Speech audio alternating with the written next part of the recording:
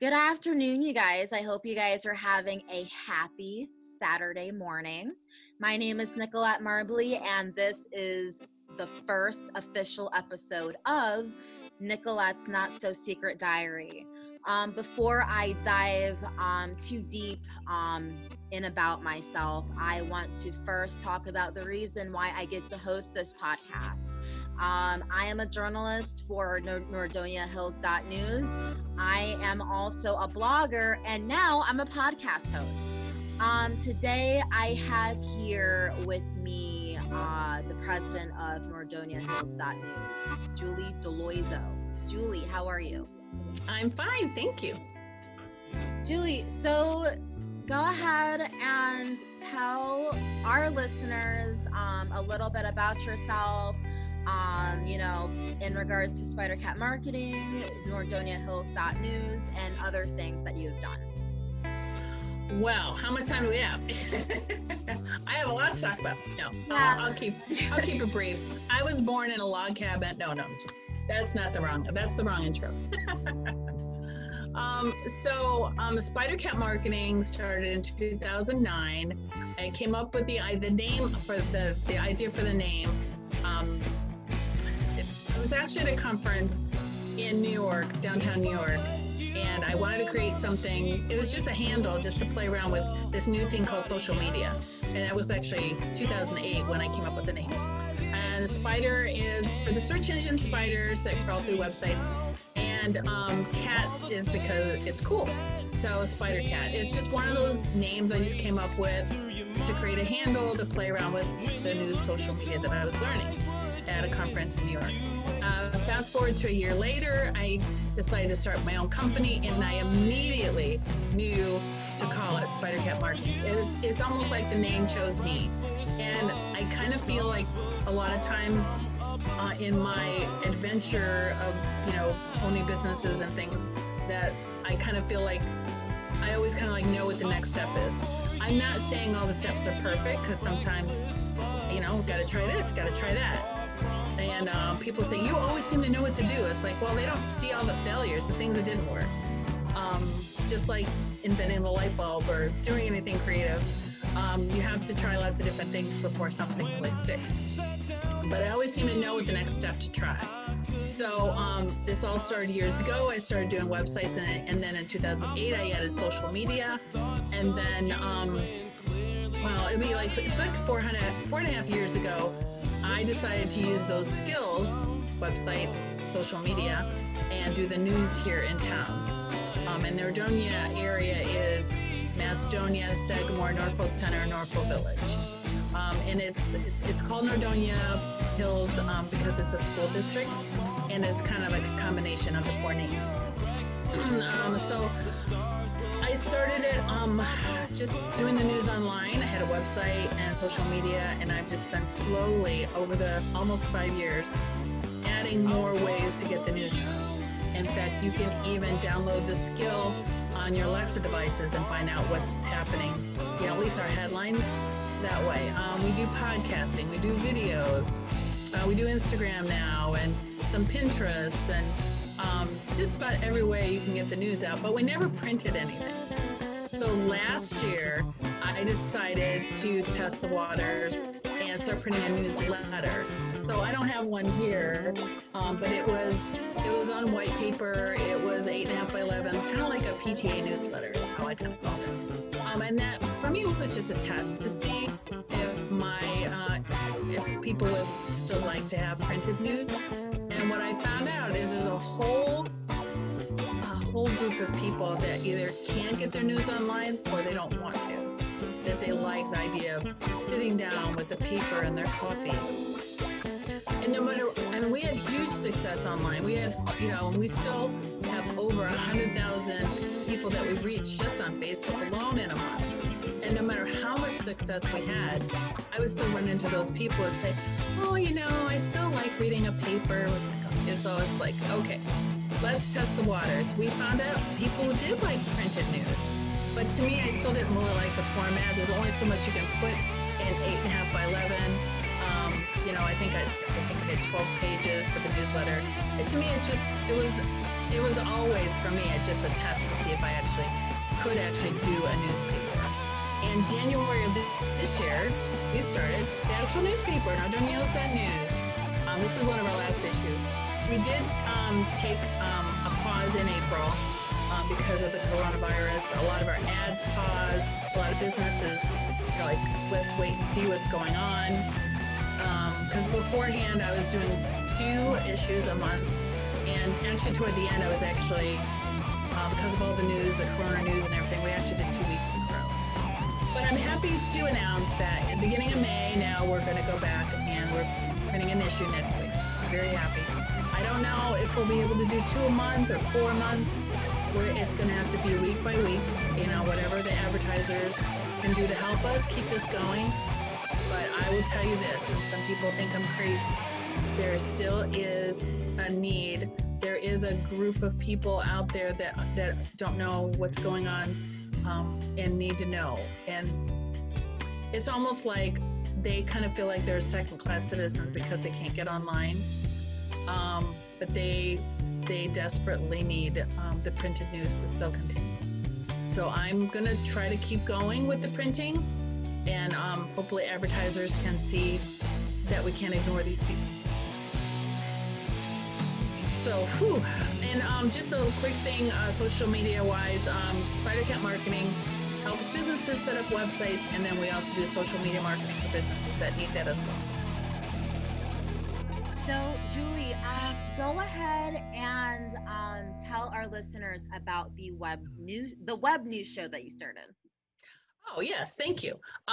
Well, I totally embrace this whole Zoom concept, and I've been interviewing people on Zoom and just very quickly had to adapt and start playing around with it. So actually part of the paper, I got the name from part of the paper, I always had on the front Jabbering with Julie. And it was just a little, highlighting some of the stuff that was going on. It's kind of like if you ran into me in the store and you say, well, what's new? And I would talk about some of the new businesses that were going on and things happening around town, just a real quick thing, And I decided, well, why can't I do that on Zoom every week? So I do every Friday. In fact, this Friday will be my 3rd. I haven't recorded it yet. There's a lot going on today that are definitely going to be in my show. It's less than 15 minutes, so I try to keep it quick. Right. And, it's just a nice little encapsulated thing of, basically what happened this week in this area.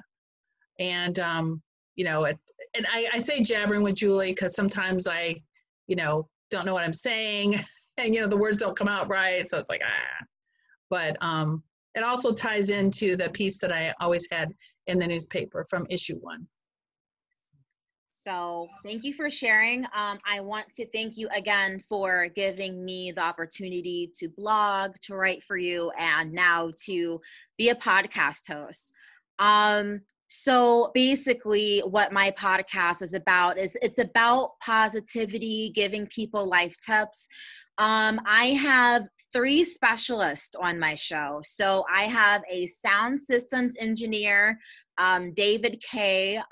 He does his best to inform people about Windows, Macs, TVs, stuff like that. He is very, very good at what he does. I have Andrew B. As kind of the gaming expert. He went to Ohio State University and specialized in gaming. So he's helping out there.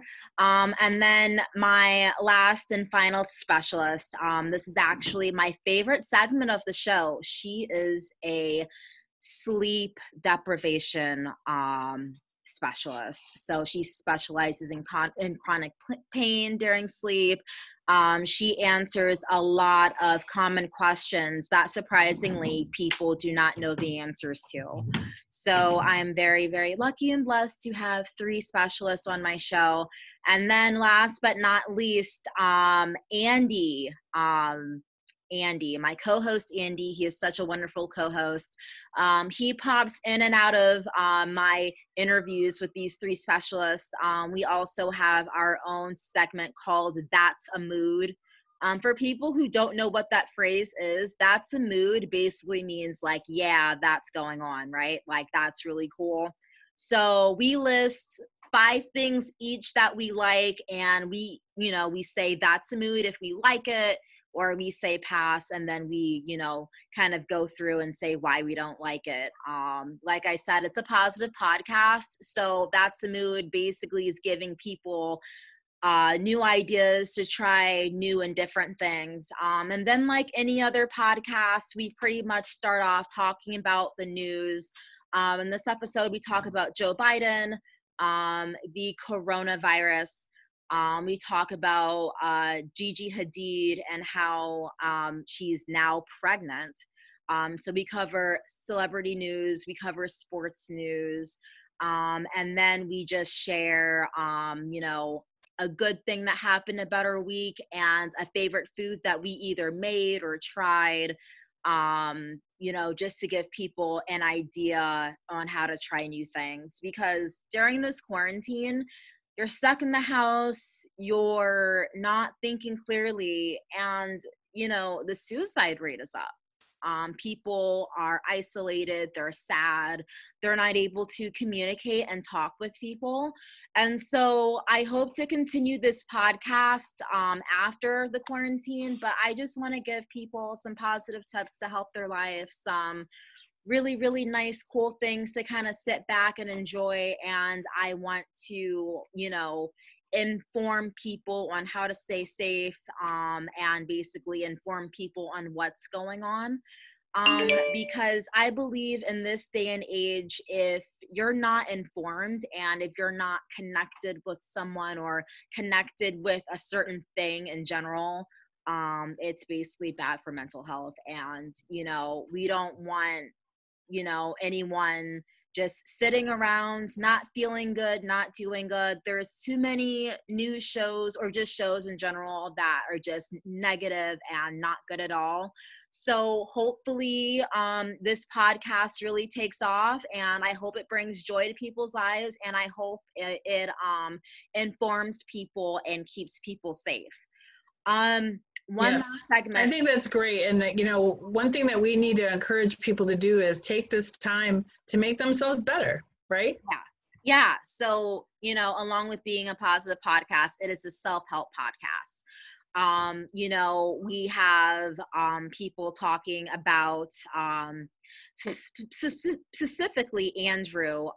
He really goes into how to build your own PC. If you're looking for a new hobby, I interviewed him earlier this morning about how to build your own PC, parts costs and stuff like that, and basically ideas on how to get started in PC gaming. So if you're bored, that's really a constructive self-help thing to do.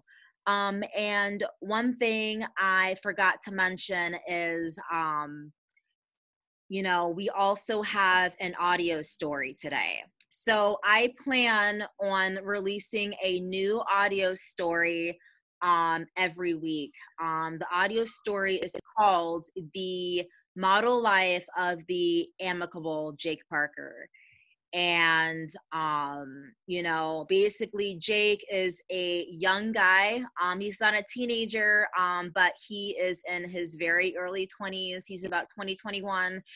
And he just goes through the most awkward situations. The first episode really goes into him talking to this girl that he has a crush on, and things kind of get weird, and he's in a situation to where he's like, should I tell her, should I not tell her? And Jake, being the good guy that he is, ultimately decides to do the right thing. I believe that this story also, kind of adds positivity to the podcast. The audio story is supposed to be uplifting, and it's supposed to encourage people to do the right thing. And every audio story won't always be happy. There are some stories that are really about tough topics, some topics that are kind of heartbreaking. But, basically the point of this audio story is to not only add not only like add a lightheartedness to it and not only add a creative part to it, but it's to really teach people and to encourage people to always do the right thing. Because even if we think that no one's watching, someone's always watching. And I believe in today's day and age, I believe now more than ever, young people are getting into things that people haven't seen like ever, like in a really long time. I know, you know, it used to be drugs and sex were like a big thing that, you know, people had a hard time deciding, you know, should I do this? Is this right? But now in today's age, there's so many other things, you know, with the help of technology that could lead people down the wrong path or tempt people or kind of, you know, give people an incentive to make the wrong decisions. So, you know, with the audio story, you know, with my specialists that I have, with everyone that's involved in this podcast, it's really to encourage people to do the right thing. You know, it's a self-help podcast, and it's basically just about positivity in a whole, because I believe without positivity, your life is just draining. It's draining and it's not fulfilled. You know, if you go through life just thinking sad things and awful things, you're speaking that into existence. So we want this podcast to speak positive things into existence in people's lives. Yeah, and then get people to, I think sometimes when people are isolated, everything is all about them. And Right. what they can do to get out of that is by helping people, helping other people, thinking about other people. And I think that sometimes helps. And even without leaving the home, they can help people. Like how Exactly. you are helping people. Yeah, exactly. And then I'm gonna go ahead and say it. I wanted this to be a surprise, but I have a special guest on my show. Christina Shaw. She is Councilwoman of Stowe. Oh, I And, know her. oh, really? Oh my God, you know her? I've met her, So yes. weird. You met her? That's so weird. I Yeah. know everybody. Dude, that's so weird. Yeah. So she is talking about her mask making, and she's talking about other things that she's doing during the quarantine.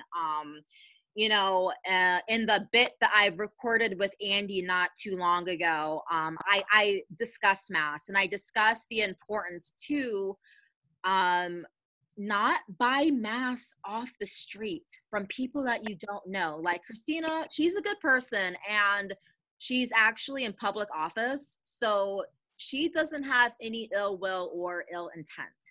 You know what I'm Right. saying? Like she's doing this as a public service because she is a public servant, right? You Right. know, And she if wants you to help see, people. Yes. yeah, she's you know, she's trying to help people. If you see someone out on the street corner, I have masks for $5. Please, please, please, please, please, please, please do not buy that mask, okay? Like, Right. first of all, And we shared a story of a local retired nurse that's making them in her home, you know, and she's yeah, following the pattern, you know, based on that craft store in Hudson. I can't think of the name right now. But anyways, yes, reputable people that you know and trust. yeah, like, you know, if you see like a news story about someone making masks, buy from them, okay? If your mom, aunt, uncle, brother, sister, whoever, a family member or a close trusted friend wants to make a Right. mask for you, go ahead and take it. Do not buy random masks from people that you've never heard of or seen before, because Ohio, I believe now, has about over close to 16,000 cases and over 1,000 people have died. Okay. So there are a lot of people out here who are mad that they have it and may have ill intent and may contaminate the mass.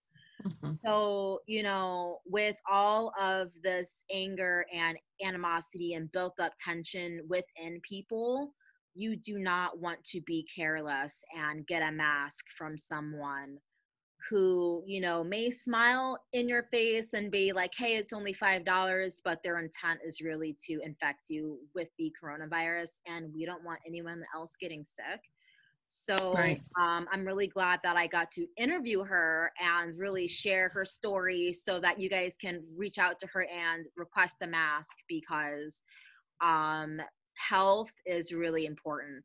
And I can't stress enough to really follow CDC guidelines, wear gloves, just I really, really want everyone to be safe, especially since the stay-at-home order was extended until the 29th. I know you guys are antsy. I know you guys are tired of staying in the house.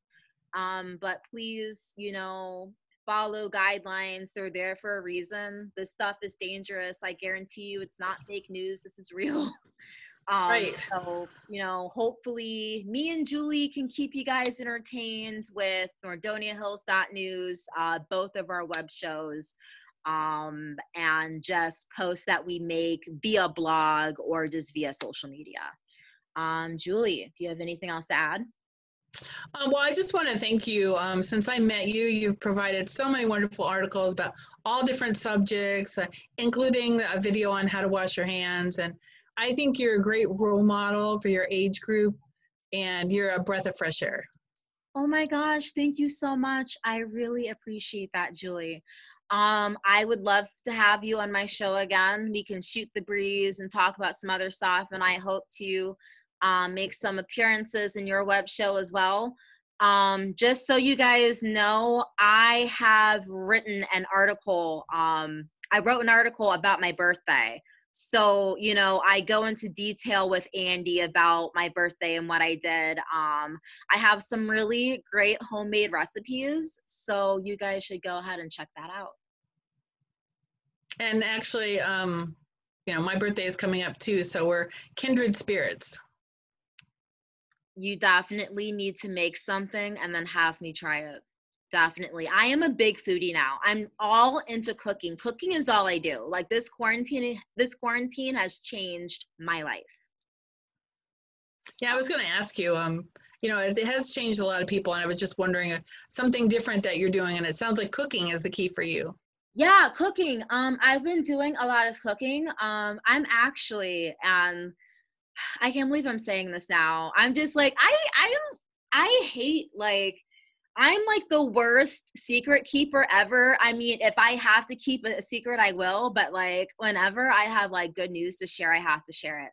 So, I haven't come up with any titles yet, but I'm currently working on 2 books.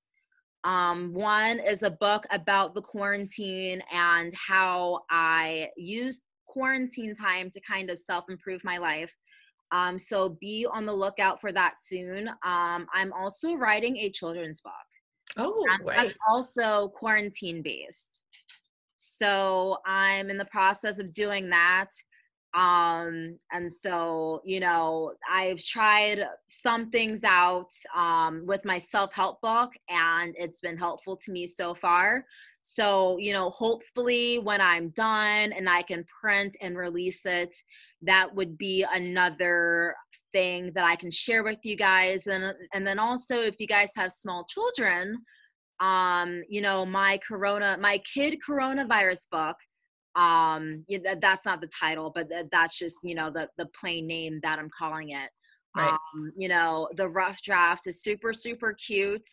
Kids, not really knowing what's going on is really naive. And, sometimes ignorance really is bliss, especially in the eyes of a child. If you're Yes. crazy, if you're going crazy and seeing everything that's going on, just like having a kid there with you that doesn't know what's going on, but they're trying their best to do whatever they want to do, is really just lightheartening, and it's amazing to see. So, yeah, I can't wait to see everything. trust me, I am probably like the most excited person in Ohio right now. I am just working on so many things. And even though this is a scary time and it's a trying time, don't think about that. If you have the means to kind of do some self-help and you have the means to improve your life over quarantining, you know what? You should do it.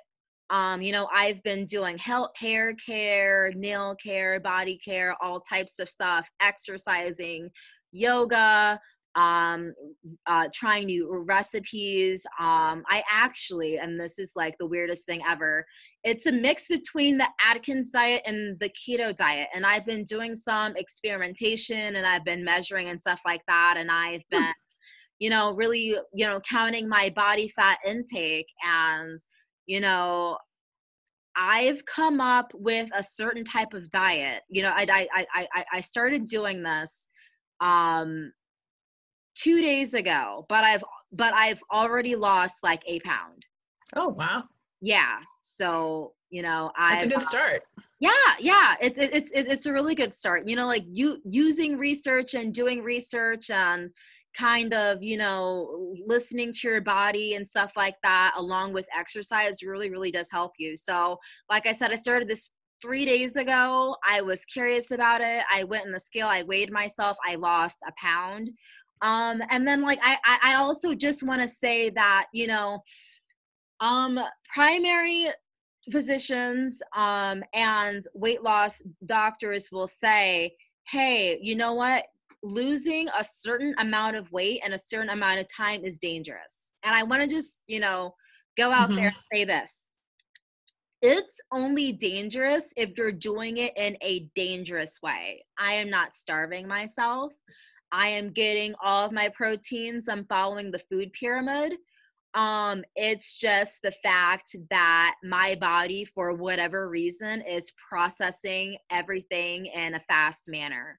So if you lose 4 to 5 pounds in a week, don't let people say, oh, you're starving yourself. That's unhealthy. If you're getting good sleep, if you're not crashing on diet pills, if you are eating what you're supposed to eat and you're exercising and you're being healthy, whatever amount of weight you lose, that is healthy weight. I don't care what anyone else says. And that's basically going off common sense. So I can't wait for that book to come out. I also, go into skincare and stuff like that. So, I'm going to continue doing what I'm doing. I already took my before pictures. So I am going to basically save those pictures, save pictures of everything that I'm eating. And then I'm going to take my after pictures, and I can't wait for you guys to see everything that I've been working on. Oh, and then, besides stuff like that, taking online classes, whether, I took some online cooking classes, and then I also wanted to brush up on my typing. So all of that is in there as well. I'm currently working on becoming an Excel expert. So I'm working on perfecting Microsoft Word and stuff like that. So I can't wait for you guys to read it. I can't wait for you guys to basically see where I've come in basically a little bit over a month. And yeah. Well, you'll be able to keep us up to date, that's for sure. Yeah, definitely. I'm going to write small articles here and there about what I'm doing. I actually posted an article about a skin routine that I was doing previously. I kind of, made some adjustments to it. But if you guys are having like skin issues, if you guys are having like really, really dry skin and stuff like that, the article that I wrote in regards to skincare and dryness is on my author's page on nordoniahills.news. And keeping in the spirit of good news, I also wrote a birthday celebration article about a healthcare worker who had a birthday parade and followed CDC guidelines. So yeah, I love that. That was great. Yeah, if they just go to nordoniahills.news, we have a contributor tab, and just look for Nicolette Marbley in the drop down. Yes. And then also one last thing that I want to share with you guys is the project that I was working on all of April, the Gratitude Challenge. I am releasing a PowerPoint sometime this weekend that you can view on YouTube and that you can view on my blog. So in my podcast bio, there's going to be a link to NordoniaHills.news. There's going to be a link to my blog. If you guys have any questions, comments, or concerns, there is going to be a link to not a link. My email is going to be there. Nicolette's Not So Secret Diary at gmail.com. So if you guys want to email, say anything, my email's there, my blog's there, a bio about me is there, yeah, that's pretty much it. And then also we have a feature band playing a little bit of background music on my podcast. Poopily. Poopily is a local band that's stationed out of Cleveland. They have some really, really, really great songs. All of the credits are going to be listed in the bio page, as well as all of the specialists that I have on my show, and all of the audio actors that I have on my show. They are all professional actors. And so, you know, one actor that I have on my show, Gideon Lorette, I wrote an article about him. You know, he actually is the star of my audio story, Jake Parker. So, you know, he's making an appearance there, and he also does some other work outside of audio work as well. He's a fire dancer. You know, he's part of an actors group to where he plays certain characters. So if you have kids, you know, if you need Spider-Man to come to your birthday, you know, any type of Prince characters, he can definitely help you out there, as well as the other actors that will be listed in my bio. They also have booking and contact information as well. So I hope you guys enjoy this podcast, and excuse me for my really raspy voice and stuff like that. I am having terrible allergies. You sound great. Thank you. So I want to thank you again, Julie, for being on my show. And I hope you guys really like what's about to be unraveled here. Well, thank you for inviting me. Yeah, no problem, Julie. I'll talk to you later. All right, bye-bye. All right, bye.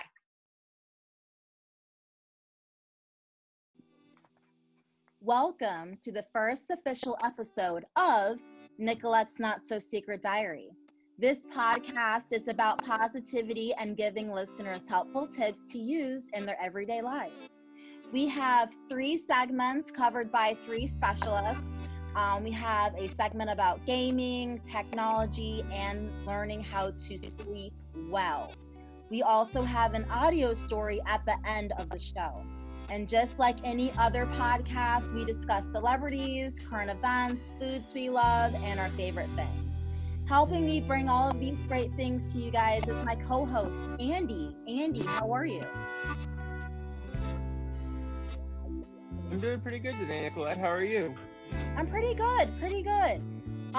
So Andy, go ahead and tell our listeners a little bit about yourself, and I'll do the same in a few minutes. I live in the Kent area. I grew up around here, lived here most of my life. I work out in Brimfield now, and I do photography on the side. Nice. So my name is Nicolette. I attended Kent State, but I've lived in Twinsburg for the majority of my life. I was actually born in Cuyahoga Falls, Ohio. You know, attending Kent State, I discovered a love for writing and journalism. So I now write for the Nordonia Hills News, NordoniaHills.news. The link to the paper that I write for is in the bio. I am a staff writer there, so I am a journalist. I also blog, and obviously I am a podcaster.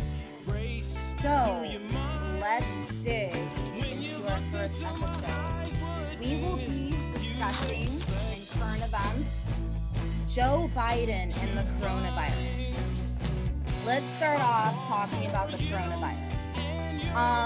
So the world numbers are that over 3 million people are infected.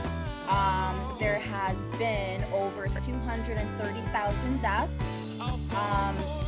Coronavirus numbers in the U.S.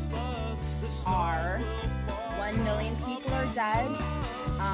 There has been over 63,000 deaths, and that's just in the U.S. alone. And in Ohio, where me and Andy are from, there has been over 1,000 deaths and 18,000 cases. Andy, how do you feel about this? I'm not that worried right now. I think if we're young, we should be fine.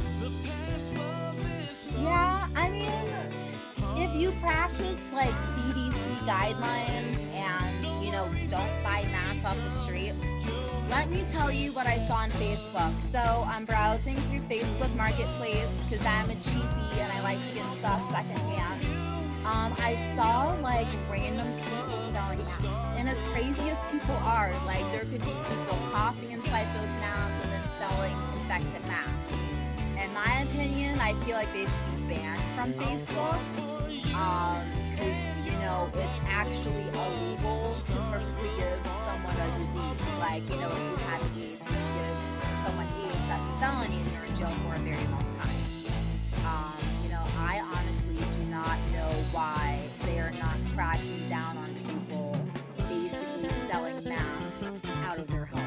Now, if you're like making the masks and like donating them to a hospital, that's different. But just selling random masks on Facebook and then charging money for the mask, I don't get that. You guys don't do that. Go on Fashion Nova. They have really cheap masks. You know, it's not just a girls store. They sell men's clothing too, but they have some really, really nice masks for cheap. Andy, have you been wearing any masks, any gloves? I've been wearing them at work, but the masks at work because they give it to us, but Right. that's the only time I've been wearing one. Right. So like when you're, because obviously where you work, you see a lot of people come in and out.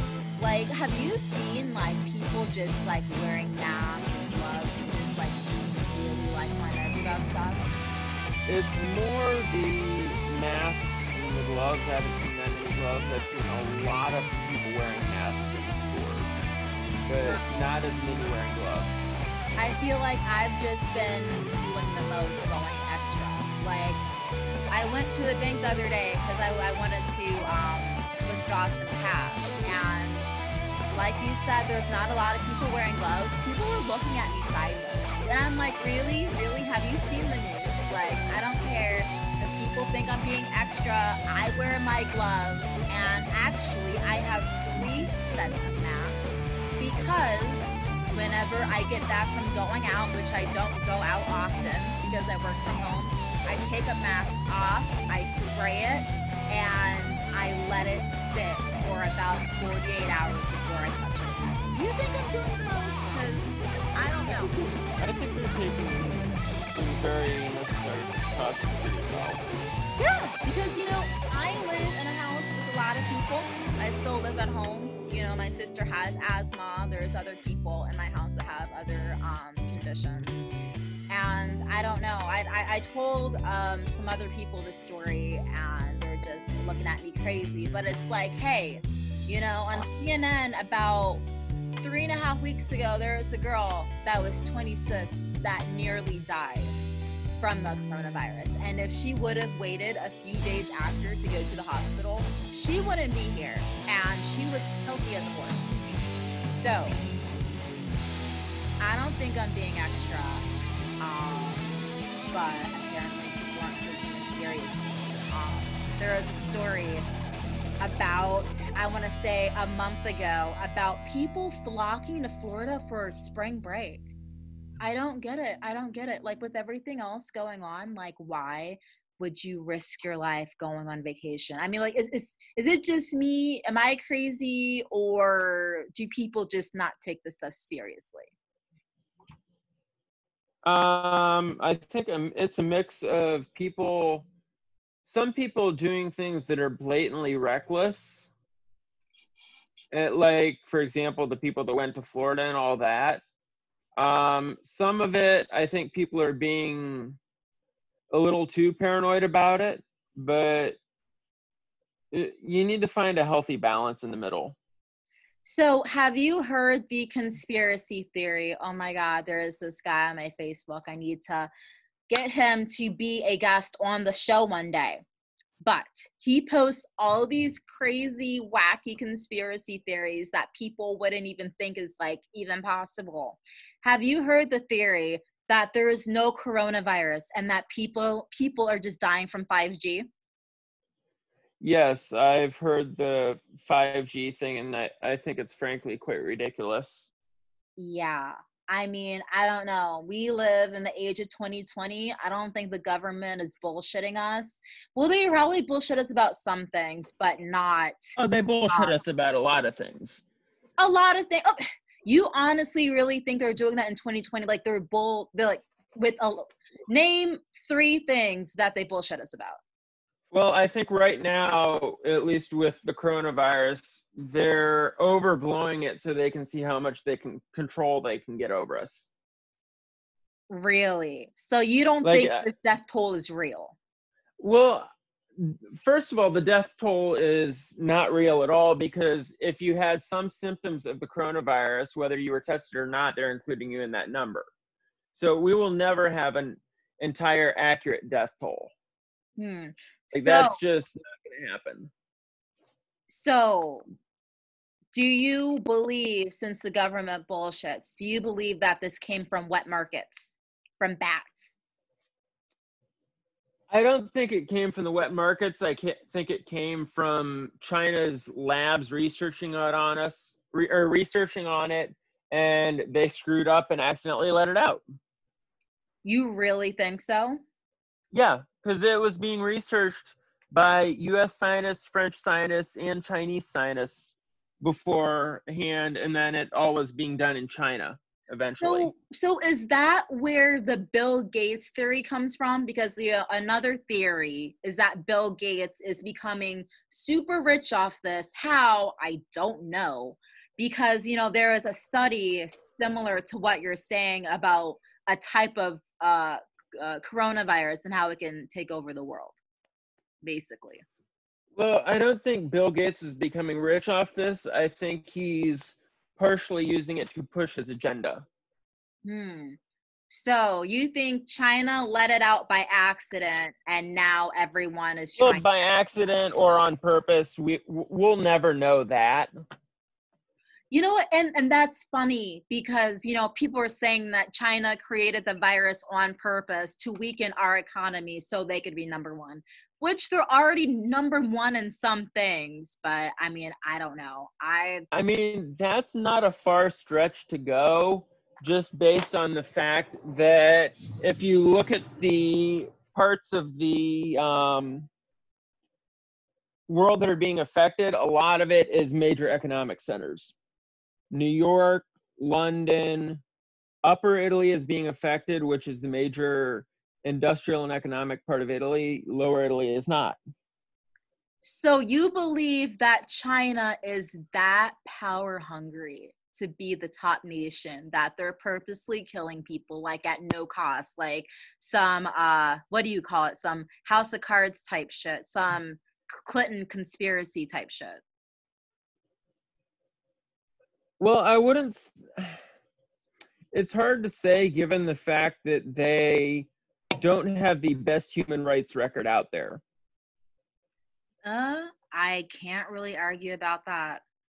I mean, to try to allegedly help control it, they locked people and welded their doors shut to keep them in their houses. I mean, if you have beliefs that differ from the government, you get thrown in a re-education camp where you're forced to do labor. That's pretty crazy. I did not know that. So, Andy, how have you been protecting yourself against this novel coronavirus? I've just been careful, being careful who I hang around. I've been being careful like where I go. That's about it. I'm honestly not that worried about it. Right. And a lot of people I aren't. personally think I already had it back in January. Seriously, but then you got over it. Yeah, because For like 2.5 weeks I had a really bad cough that nothing would help, and eventually I got over it. that's insane. I honestly think that one of my other family members might have had it too, but then they got over it. I mean, there is really not a lot of reason for younger people to worry just because over 1 million people have, recovered from it in the US. I don't know about the total worldwide.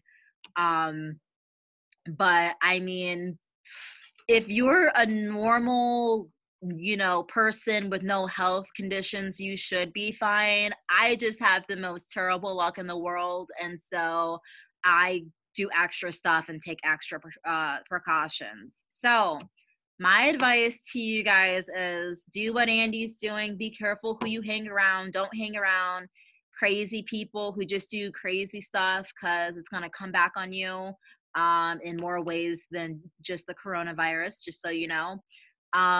Wash your hands. Basically, you guys just follow CDC guidelines and do not buy masks off the street.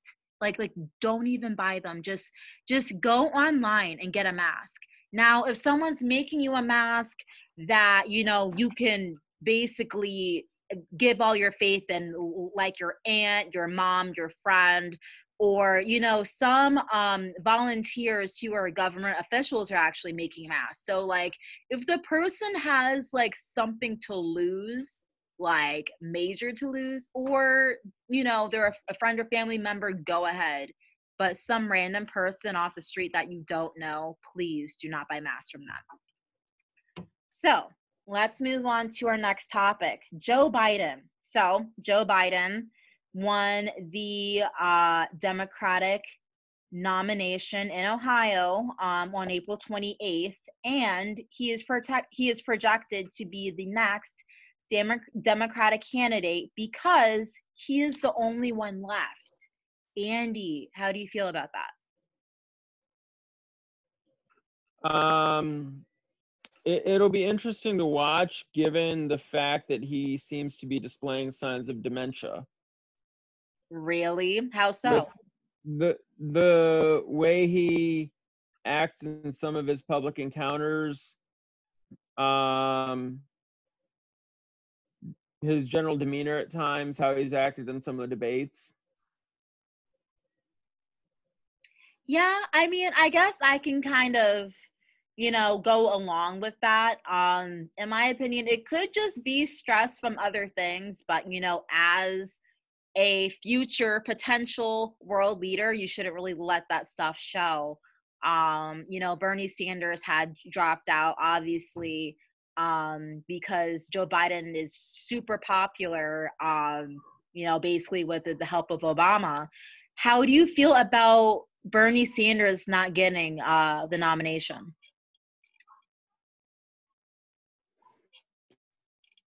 I don't think he had a chance anyway, because I think at the end the Democratic National Committee would have rigged it against him again, like they did in 2016. Well, everyone's saying that that the polls are being rigged to be in certain people's favors. Why do you think they hate Bernie Sanders? Why? Because he's not the status quo, and he's not someone that they could easily control. Okay. So check it out. So people call politicians liars, right? Which a lot of them are. The majority of them are.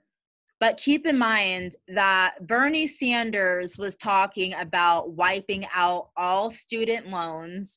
He was talking about giving more in food stamps. He was basically giving false ideologies that our country personally could not reach. Now, if he was running in Sweden, Finland, even China, you know, some of those things may be feasible, but the way that our country is set up, I mean, some of that stuff was damn near impossible.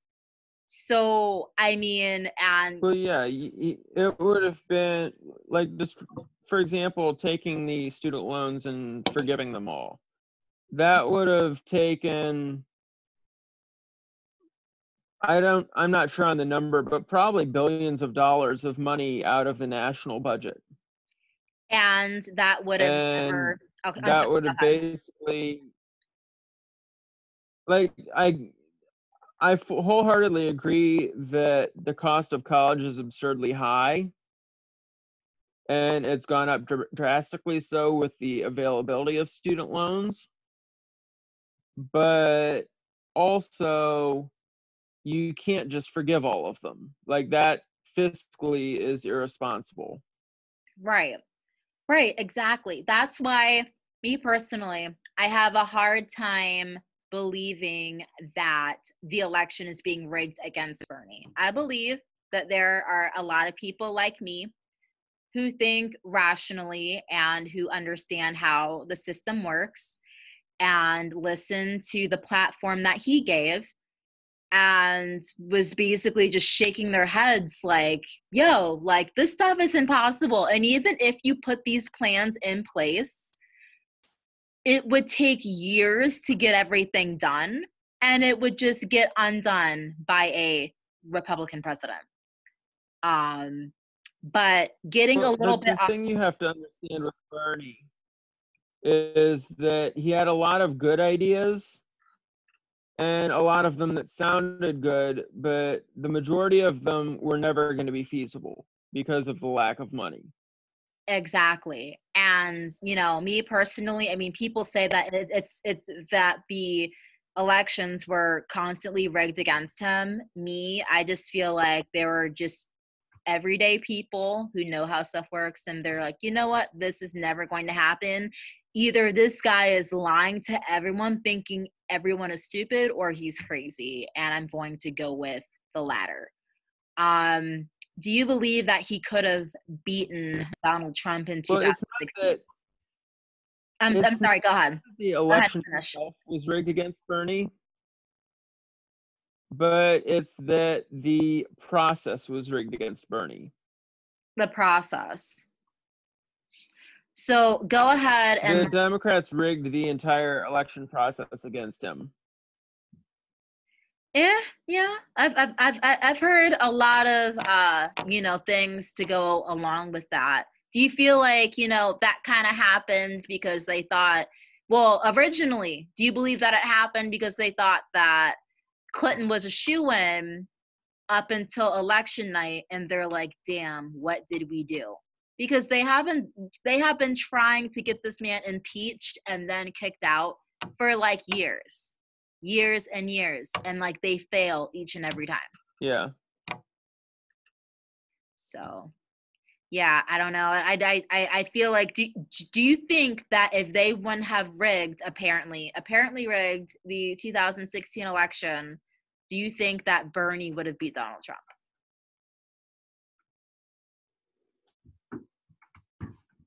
I think it would have been a lot closer than it was. I don't know if he would have beat him or not because it would have depended entirely on the college turnout. I think that if the college students turned out in large numbers, I think Bernie would have beat Trump without a doubt. The black vote was lacking too. Well, also, a lot of black people still voted for Trump, I believe. Not the black people I know. I'm black, and the people in my family were like, Well, hell I'm no. well, I'm talking about as an overall, not just in anecdotal groups. Yeah, I mean, I don't know. I mean, there is Kanye West, and maybe people were following him. I don't know. Like, I have not met a single black person during 2016 that sided with Trump.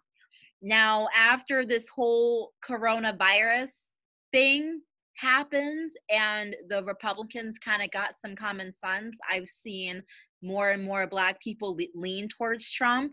The unanimous 96-0 vote, in my opinion, was astounding. You know, and it's really sad because the Republicans basically figured out everything that they were doing wrong. They got some common sense, and the Democrats are still lacking.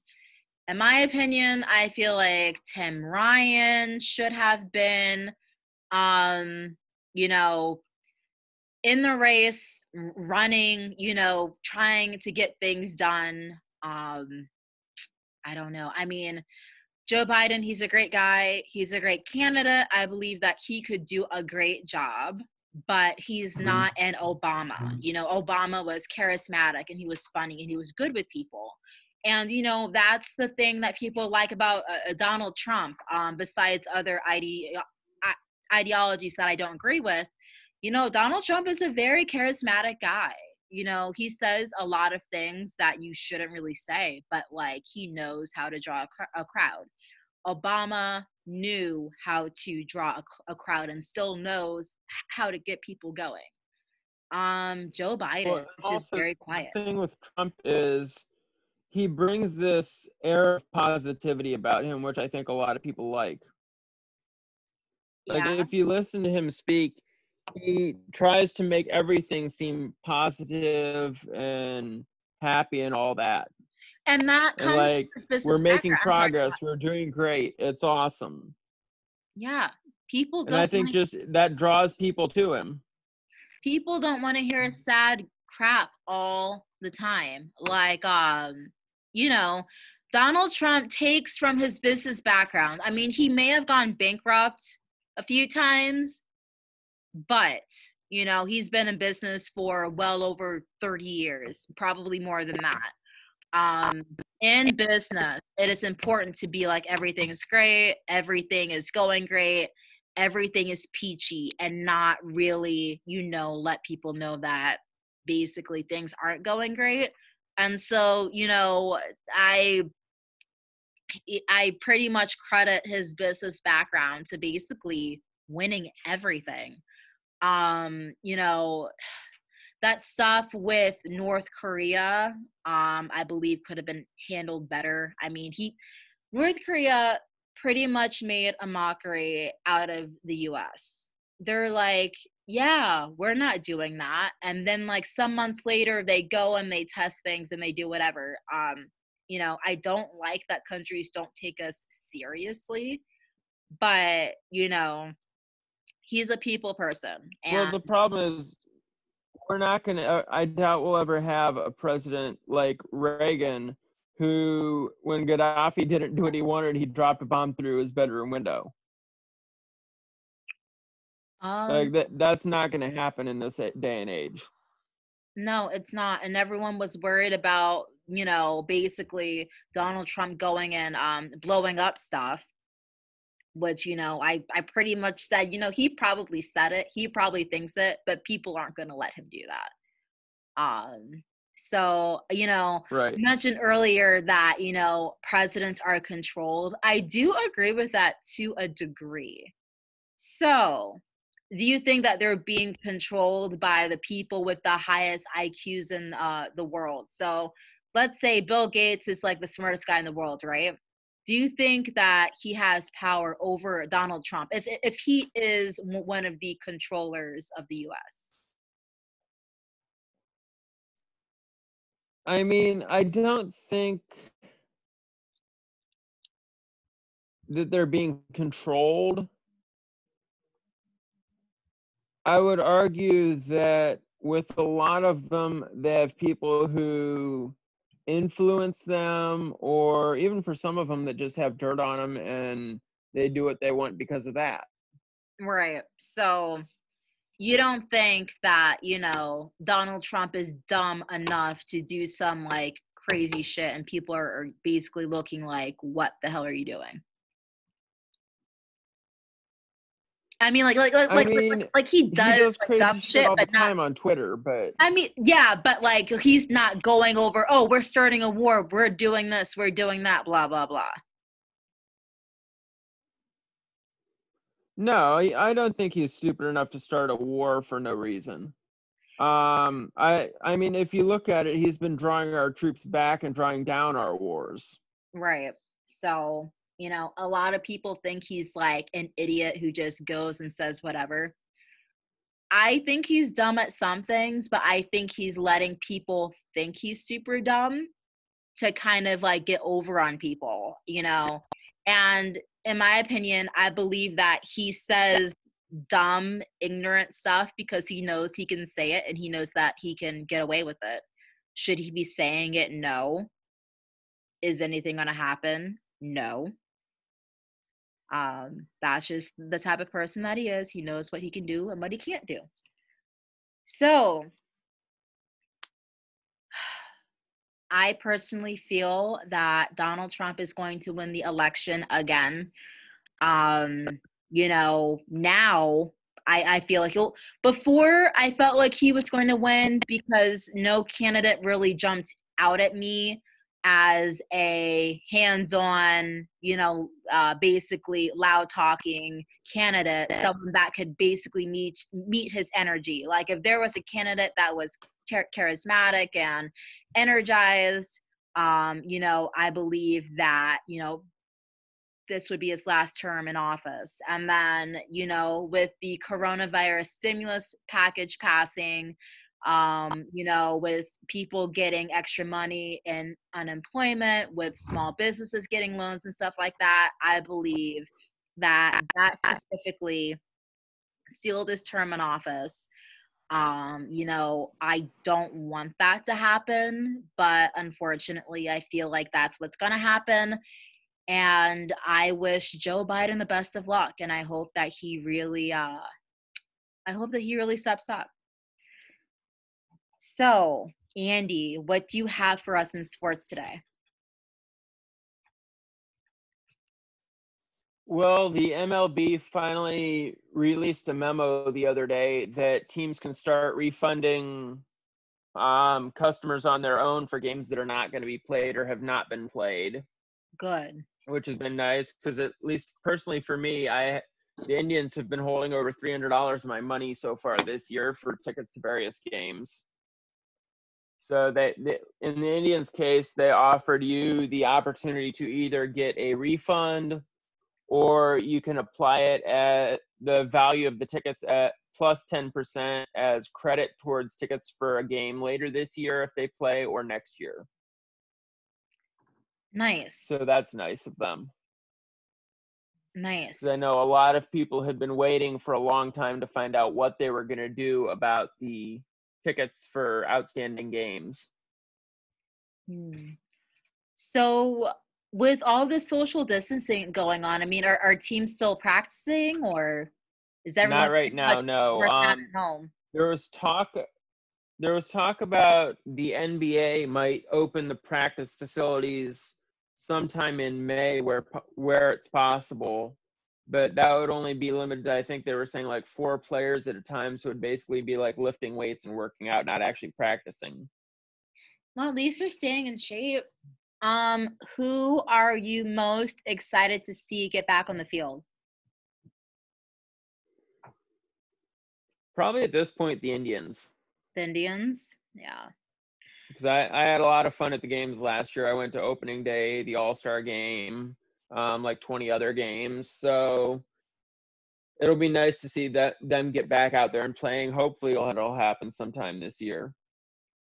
Yeah, I mean, hopefully. Governor DeWine did not open stadiums yet. I believe that malls are going to be the first to open.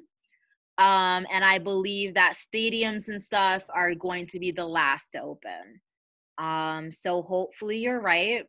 Let's speak it into existence and hope for the best. So yeah, I'm thinking that probably the last thing to be open will be indoor concerts and indoor sports. Really? Oh, just because people are all huffed together. Because they're all congregated together inside, yeah. Oh, yeah, and then, like, the air has like, nowhere to go and stuff. Yeah, that's kinda gross. Ugh. Right. just shaking thinking about it. In celebrity news, Gigi Hadid is now pregnant. Do you know who that is? I have heard of her. She's married, right? I don't think she's married. So the background on this is that like Gigi Hadid and Zayn broke up. He made a song called Pillow Talk. They were quarantining together, and now she is pregnant. I personally think it was planned because they had this public breakup. They had a song about themselves. I'm not sure if she was in the video. She might have been. And now all of a sudden they're back together and they're expecting their first child. I believe that was kind of planned, in my opinion. I don't know. It just seems way too perfect and way too ironic. But they're both beautiful people, and their baby's obviously going to be beautiful and spoiled. I both love them both. I love them both. Zayn is a great performer. You being a guy probably don't care about One Direction, but me when I was younger, oh my God, they were my everything. And Gigi Hadid is just like a cool person. Like she's a talented model. Like I don't know. I'm happy for them both.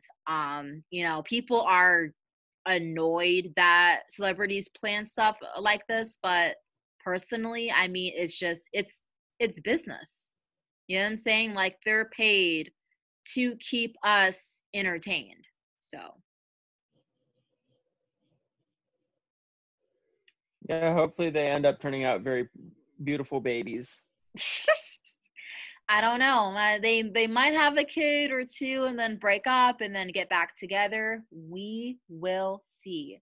So Andy, what was the I'm sorry, how can I rephrase this? What thing did you enjoy eating the most this week? Probably the pizza that you gave me on your birthday. Oh my God, It yes! was delicious. Ah, yes. That's my favorite thing too.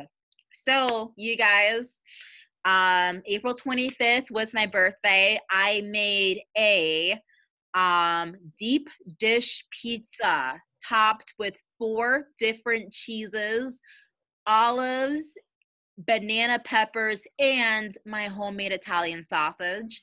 That was one of my favorite things too. I also made some caramelized oranges.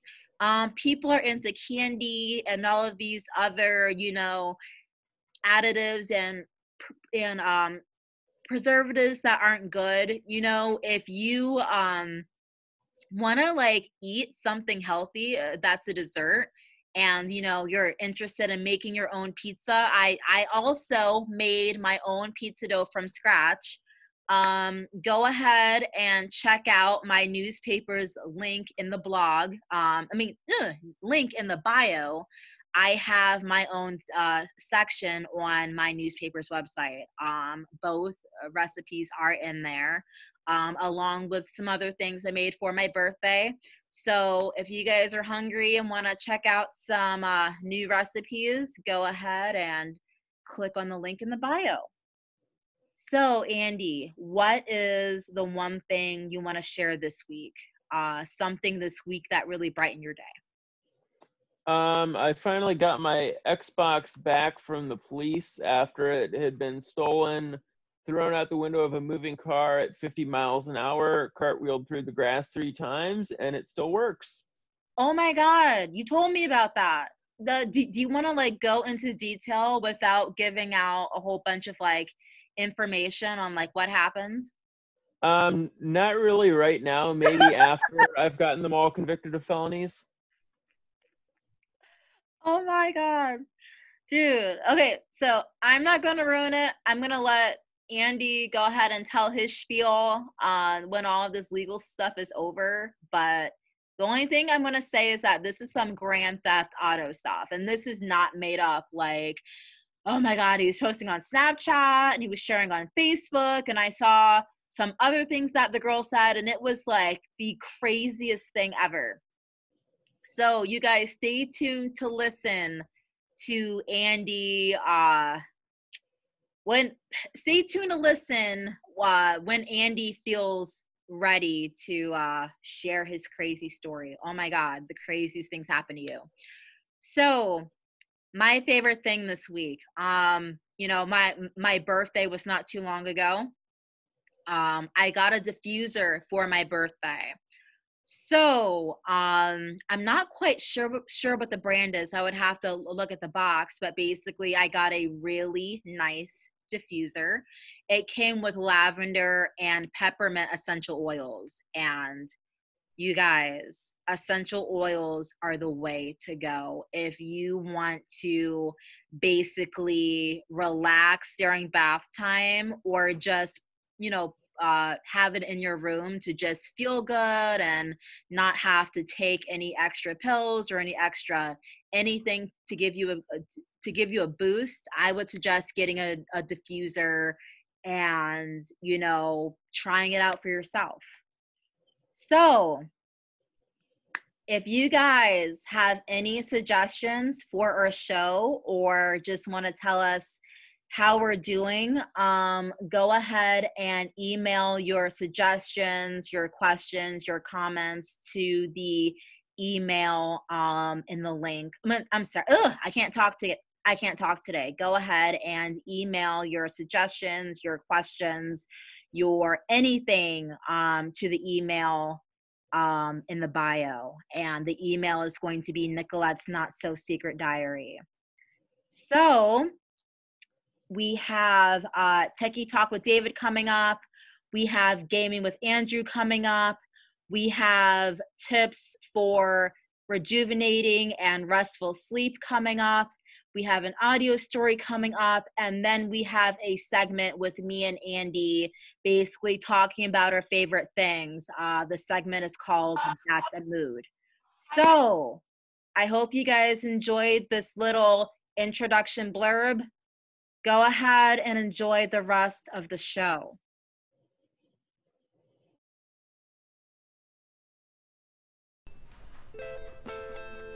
Welcome to Tips for Rejuvenating Restful Sleep. I have Dr. Christina McGuire with me today. Christina, how are you? I'm doing great, Nicolette. How are you doing today? I'm pretty good. Thank you for being on the show. Can you give our listeners a brief history about yourself and some insight on what you do? Absolutely. So the basis of my practice is treating sleep, breathing, and pain disorders in both adults and children. So sleep breathing disorders are those subset of sleep disorders that entail things like obstructive sleep apnea, upper airway resistance syndrome, snoring, and things like that of the like. So all sort of revolved around how well we breathe while we sleep. So that is what my specialty practice is on. I also treat pain disorders, so things like headaches, migraines, craniofacial pain, which just means face around the jaw, the face, and the neck, so on and so forth. So that is what my practice is, and so I'm very excited to be here with you today to talk about sleep. So our first topic is going to be basically who needs the most sleep, men, women, or children? So great question. So when we look down to hours of sleep, I wouldn't necessarily separate it into gender as much as I would age. So really when we're looking at who needs more sleep, men and women, just depending on their age, are going to be about the same. And then children really need a significant amount more sleep.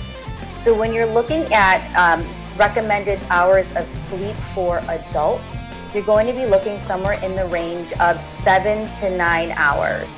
And it's really important to make sure that you're getting at least those 7 hours, because studies have shown us that anything less than 7 hours of sleep, so where most people are getting only about 5 to 6.5 hours of sleep per night, anything less than 7 is considered sleep deprivation.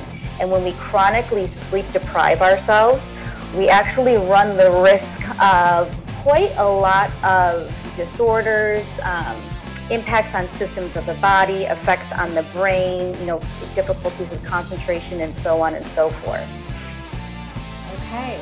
All right, now with men and women, have you noticed that like between the genders, more one gender complains more than the other gender? They have different complaints. So it just kind of depends on what the complaints would be. So usually men tend to fall more into the category of obstructive sleep apnea. It tends to affect men more than it does women, or they just have been diagnosed more than women have been. And so for that subset of people who have obstructive sleep apnea, or as we'll call it OSA, they tend to complain more of things like sleepiness, so being excessively fatigued or tired in the daytime, sort of really never feeling well rested, whereas women's complaints seem to be a little bit different. So women who suffer from sleep disorders often have something that's called upper airway resistance syndrome, which falls in the category of sleep apnea, but it's a bit different in that the airway itself doesn't completely obstruct. So a lot of complaints you get for women are more on the lines of fatigue. So just this generalized feeling of fatigue, depression, anxiety, a lot more psychosocial issues that women complain of than men do. So the complaints tend to be a little bit different. I would say who complains more, it's probably about equal. It's just what the complaints are that tend to be a little bit different. Okay. And then of course in children, complaints are completely different. Okay. Can you go into how children are affected by certain types of sleep disorders? Sure. So as far as recommended hours of sleep goes, now that varies from if they're a newborn to an infant to a toddler to preschool years. So the younger they are, generally speaking, the more sleep that they'll need. So when you're looking at newborns, they need about 14 to 17 hours of sleep. Mm-hmm. As you get a little bit older, under a year old, out of the newborn stage, you're still at about 12 to 15 hours of sleep. If you have kids that are preschool age, so 3 to 5 years, they still should be getting about 10 to 13 hours of sleep, and that's including things like naps, if your kids at that age are still napping. And that should really be restful, uninterrupted sleep. So a lot of parents always complain, well, my kids are up, 4, 5, 6 times a night. That's not normal. So if your kids are waking and rousing that frequently, it could indicate the sign that there is something more severe going on. So what most kids, I shouldn't say most, but one sleep disorder that we do see that kids suffer from is sleep apnea. And sleep apnea in children is scored extremely differently than it is in adults. And what I mean by scored is, in order for you to be diagnosed with sleep apnea as an adult, you need to have at minimum 5 events or apneic events, meaning you stop breathing, per hour. In order to be diagnosed as a child, it only goes down to 1. So even only having 1 event per hour will predispose that child and actually put them in a category of having sleep apnea. Okay. So, I'm sorry, go ahead. No, I was going to say, so kids, versus adults, when adults are sleep deprived, they're tired, right? So they're either fatigued or they have a lot of depression, anxiety, they're sleepy, things like that. Kids are a complete opposite spectrum. So it's almost, they get hyper, right? So if you ever been around a small child when they haven't slept enough, they're not usually normally just kind of falling asleep, right? If you've ever been at the end of a day and you're at a family dinner or something like that, and your kid needs to go down to get some sleep, all of a sudden they're kind of bouncing off the walls. Their emotions are kind of everywhere, right? So behaviorally, they start to get a little wild and crazy. And so that's how kids normally present when they're sleep deprived. They don't actually show up as sleepy. What they show up as is hyper. So what we're seeing a huge correlation or a relationship is diagnoses of ADHD in kids and those kids actually having sleep disorders. So a lot of times we're diagnosing these kids and medicating them for things like ADHD, when in reality, not all, but a lot of them actually do suffer from an undiagnosed sleep disorder. And once that sleep disorder now gets rectified or cured, so we get the sleep disorder well controlled, then a lot of these hyperactive behavioral issues that these kids suffer from tend to go away. Okay. Now, what age do teenagers start showing the same side effects as? What age do teenagers start showing the same effects as adults dealing with sleep apnea? That's a great question. So I will say one thing about teenagers, and this is something that we often have to educate our patients and their parents on. Teenagers actually have what we call a delayed circadian rhythm. And what that means is they naturally have a propensity to want to fall asleep later on in the evening. So I know a lot of parents of teenagers struggle. They say they never want to go to bed on time. They're up till 12 a.m., 1 a.m., in the morning, things like that. And then, of course, people still need their 7 to 9 hours of sleep. So if a teenager doesn't feel like falling asleep till midnight, they're probably not going to want to wake up till 7, 8, 9 o'clock in the morning. So a lot of parents get frustrated with their teenage child because they think they're just kind of being lazy, that they're not waking up. But it's actually ingrained in us, that circadian clock that we have, that in the teenage years gets pushed back later than what we would normally find in adults. So in teenagers, now I don't know that there's a hard and fast, at this age is when they stop being hyper and they start to be more tired. But I'd say if you're looking high school, middle school age, somewhere around there, 14, 15 is when you're going to start to see fatigue and sleepiness be a factor. I certainly know a lot of my teenage patients who are in that 14, 15 age range. They are complaining and presenting with issues of tiredness and fatigue more so than hyperexcitability. Okay, now can you go more in depth about sleep apnea? Can it sometimes lead to death from lack of sleep, or kind of really describe what sleep apnea is? Yes, absolutely. So sleep apnea, I will say, is certainly not something that you want to ignore. And there are certainly certain signs and symptoms that we will talk about that you should be looking for to find out if you are at a higher risk of sleep apnea. But essentially what sleep apnea is when the tissues in the throat actually close off, not allowing you to breathe while you're sleeping. So if you all know, we have obviously our tongues. We can all kind of feel our tongues in our mouth and the roof of the mouth. And we have all these soft tissue structures inside the throat.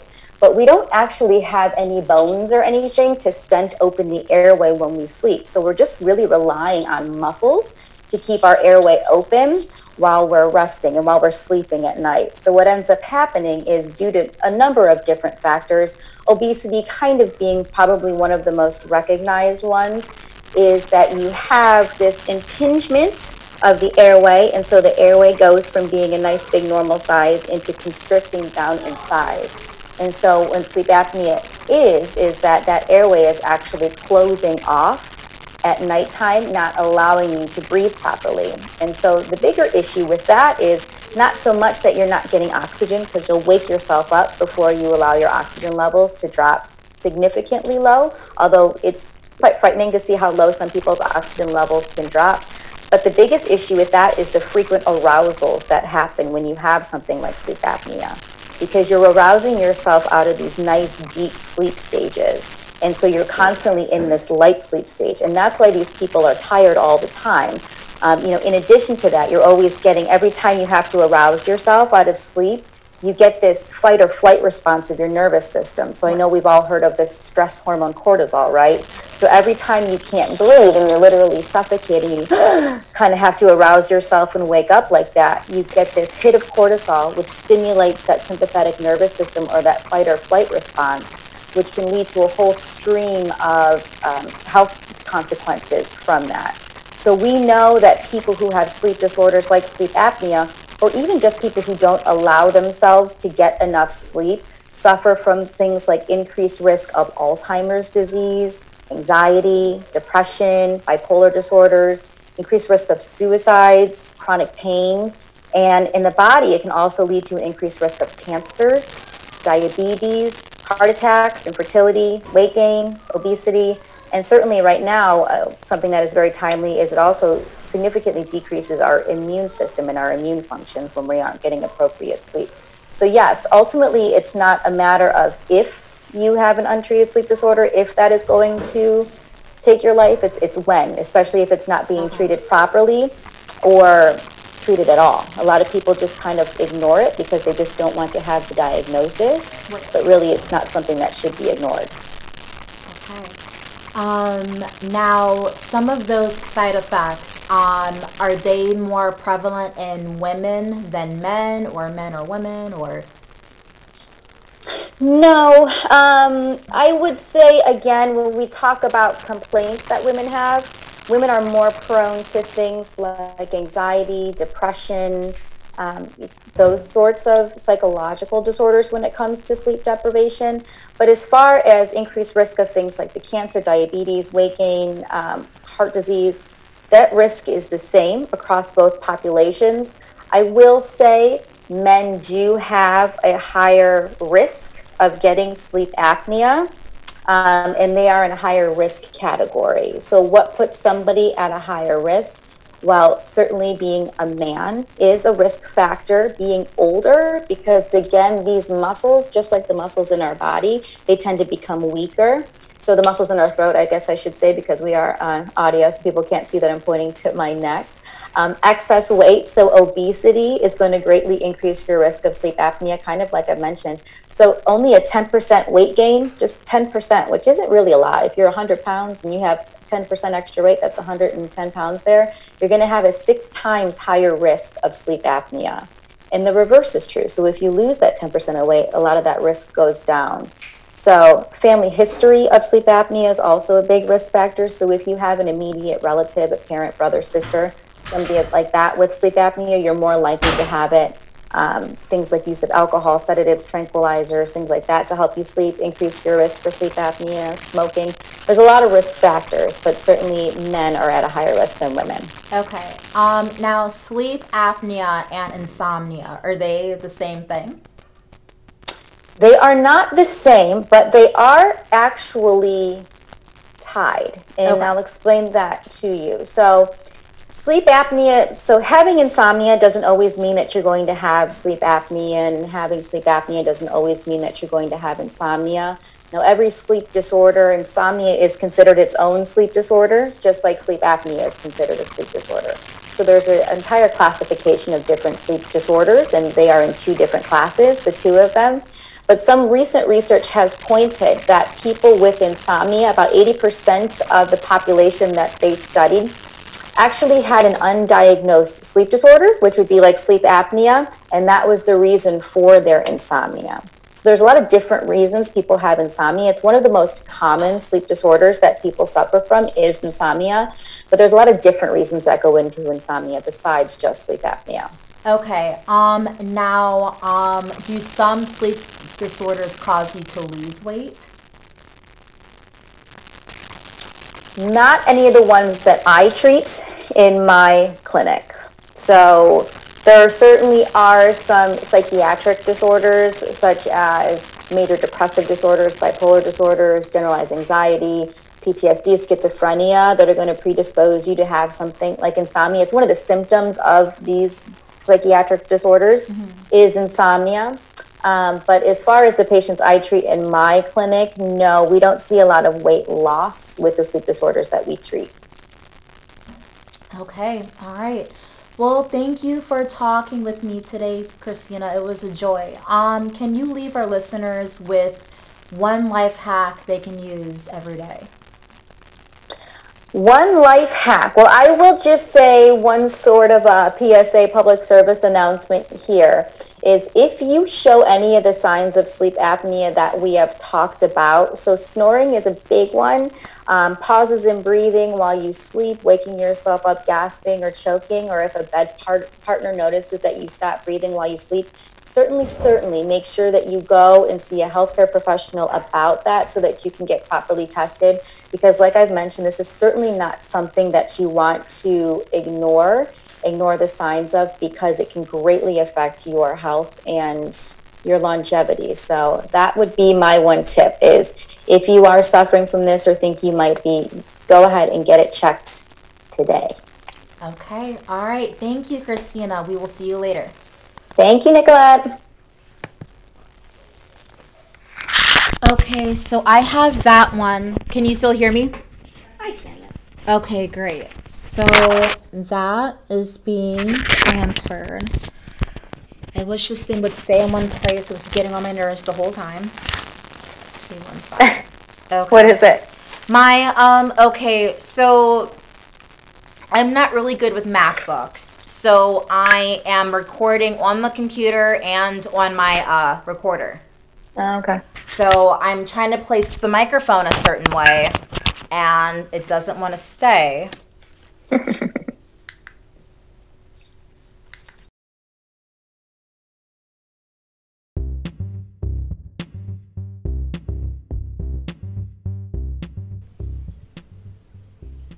Welcome to Techie Talk with David. We will be discussing the lifelong debate: which computer operating system is better, Windows or Macintosh? David, how are you? Doing great. How are you? I'm pretty good. Pretty good. Can you tell our listeners a little bit about yourself? Sure thing. I am a senior systems engineer. I've been working in IT just under a decade. Worked for companies as small as, mom and pop shops to large financial organizations. Okay. So Windows, Macintosh. Can you give a brief history on both and go ahead and tell our listeners which one you prefer and why? Brief history is a little hard. Both have been around for around about 30 years now. Between Microsoft starting off as a project from IBM and Apple starting out in the garage. They're definitely very, very different under the hood. And both companies have always aimed at very different audiences in the past. Microsoft has always been around a work-centric or business-centric design. They've come around a little bit recently, but Apple has always been the user-first, creative design mentality around it. That said, for me personally, I use both. I have an iMac that I am actually joined in on the Zoom call right now, but it is actually running Windows. Is that even possible? I'm sorry. I'm just so I'm not tech savvy at all. That's crazy. You have a MacBook, but it's running Windows. Yes. Yeah, it's a feature within Mac OS Boot Camp. So what exactly does that all entail? I mean, I know there's Office 360, but I didn't know you could actually run Microsoft software on a MacBook. Absolutely. So even though Apple and Microsoft are rivals, they do work fairly closely with each other. They're in the past, close to over 20 years ago, I want to say, they did have quite a few legal battles in terms of trying to block each other out of the market. But as of today, Microsoft especially is very happy to work with just about anyone. They basically just want to get their foot in the door no matter where it is. Okay.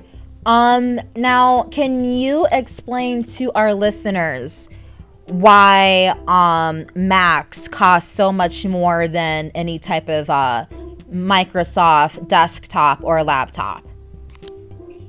So it's fairly simple in terms of the big price difference. Apple is incredibly, I guess the best word would be meticulous in terms of their hardware build quality. So in the case of a MacBook, MacBook Air, MacBook Pro, an iMac, they're all made out of this finely machined aluminum. They've got a huge amount of build quality associated with them, and that manufacturing cost does get pushed down to the consumer. So that does absolutely increase their price versus, a cheap laptop that you pick up from Best Buy that's basically all plastic. That said, there absolutely are Windows machines that are comparable in price and in build quality to a lot of Apple's offerings. So Microsoft's Surface Pro series, their Surface laptop, Sony traditionally has fairly high quality builds available. And the same thing is true for HP and Dell. They're more expensive models do offer higher quality. So that's really the big price difference you see between, you know, a cheaper plastic Windows machine and an all aluminum iMac or MacBook. Okay. So would you say that kind of contributed to Bill Gates' wealth because, you know, someone who doesn't have, you know, a lot of money can get a computer versus, you know, someone buying a MacBook, you know, they have to have a little bit more. So would you say that Bill Gates kind of being price conscious and thinking about the everyday American contributed to his wealth? So historically, while Bill Gates was essentially running Microsoft, their view was not primarily on the, you know, home PC. That's not really who they built Windows for. They built it for businesses. And in the case of a business, you want, you know, the lowest possible cost for anything. You know, that's the best way to make a business run. Keep your costs low, and you can make a little bit more money. Okay. And when it comes to the Surface Pro, I don't know if I'm up to date on that exactly, but I know that Windows has had that specific model or specific type of computer for about 5 years, and the MacBook has yet to come up with a touchscreen. Is that true? And if it's true, why do you think that is? So I'm fairly sure you're right, but I don't think the Apple has a current MacBook that has a touchscreen. I can't tell you exactly why that is. My only guess would be the design of the Surface is a little bit different than a MacBook. A MacBook is more of a traditional, what's called a clamshell laptop, and a Microsoft Surface Pro is, I mean, it's a tablet with a detachable keyboard, so it kind of has to have a touchscreen. I guess you could probably pull a lot of reasons. Maybe they don't want to cut into iPad sales. There could be, you know, a number of reasons why Apple hasn't done it yet. Maybe they will someday. I don't know. But the new MacBook does have a fingerprint detector, doesn't it? I don't know, to be honest. I haven't checked. Okay, that's just what I heard. And then the last and, well, actually, not the last question. So there are a lot of PC gamers out there. Now, I know you can build your own PC via Windows parts. Can you build your own MacBook to play PC games? And if you can, are the graphics better on a MacBook versus a Windows? So, technically, you can build your own Mac. It's called a Hackintosh. It's more for enthusiasts to do than you know, your average day-to-day person. I can't really say that you're going to get that big of a difference in terms of, you know, video game quality on Mac versus Windows in terms of, you know, the performance you get out of the hardware. Hardware is hardware, so whatever it can do, it can do. And the operating system itself isn't going to play a huge role in that. Okay. So altogether, Bill Gates, Steve Jobs, who is the better businessman, who is the better tech person, and who is just the all-around tech creative business genius? Just like the better everything in general. Well, I can't say that I know them personally, but from all the interviews I've seen and everything I've read, Bill Gates is 100% the tech guy, and Steve Jobs is definitely the businessman.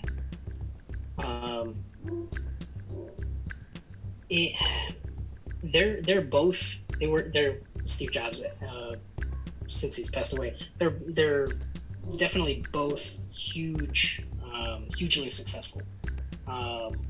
in terms of what they did and how they did it. So obviously, Bill Gates was the world's richest man for, I want to say, about 10 years straight. Now it's Jeff Bezos. Do you know how he got to be the richest man on Earth versus Steve Jobs, who produces, better hardware, sells technology basically at a really, really high price, but still fell behind Bill Gates in wealth? So I don't know the specifics in terms of how their stocks were set up, but that is essentially why Bill Gates is as rich as he is. He has more stock and it's worth more than what Steve Jobs had. Microsoft, I want to say maybe a year or two ago, became the first company to be worth $1 trillion. Oh my gosh. Yep, that's so they were I think they still are monetarily worth more than any other organization. That said, Microsoft and Apple as companies are very, very different.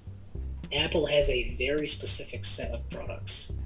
They have Mac OS, they have their MacBooks, iMacs, their iPhones and iPads.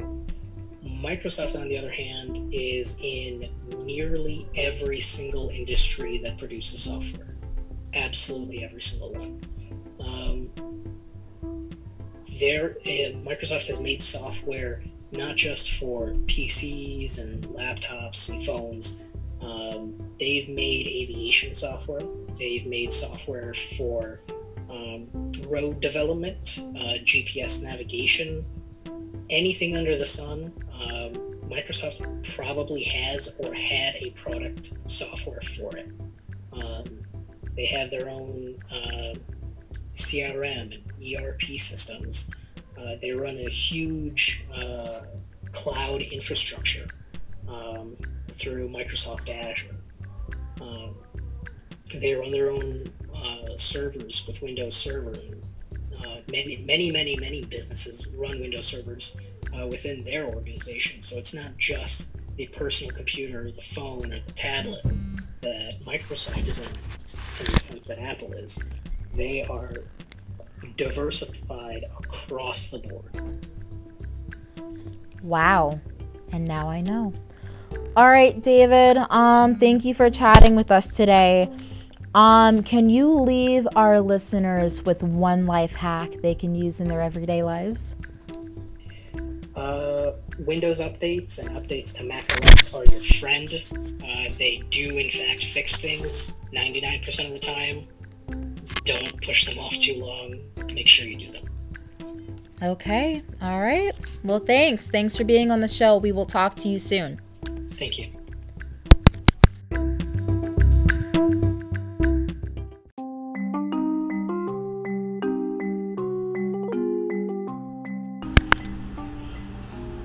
Today in Gaming with Andrew, we are going to get behind the history of PC gaming.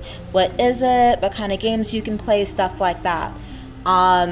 Joining us will be Andrew Beal. He is a graduate from Ohio University and he specializes in gaming media. Andrew, how are you?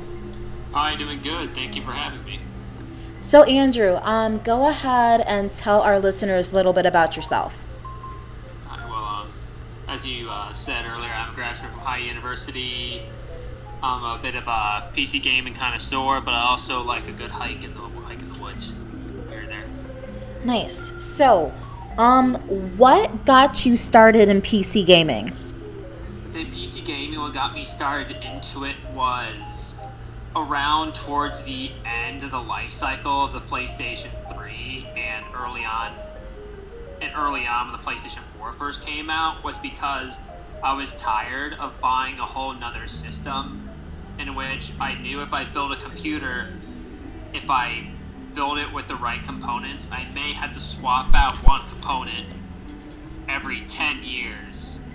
Unlike console, like when the PlayStation 4 came out, if you wanted PlayStation 4 games, you had to buy a whole PlayStation 4. It's not like you'd get an add-on for the PS3 and utilize that. Nice. So can you explain to our listeners when did PC gaming start and how has it changed? Yeah, PC games has actually been around for quite a while. You could argue that when Pong first came out, it was first it was a separate device thing, but you could argue that was also a PC. Nice. Yeah, in the 90s, PC gaming, it was when games got on computers, they were very, very simple.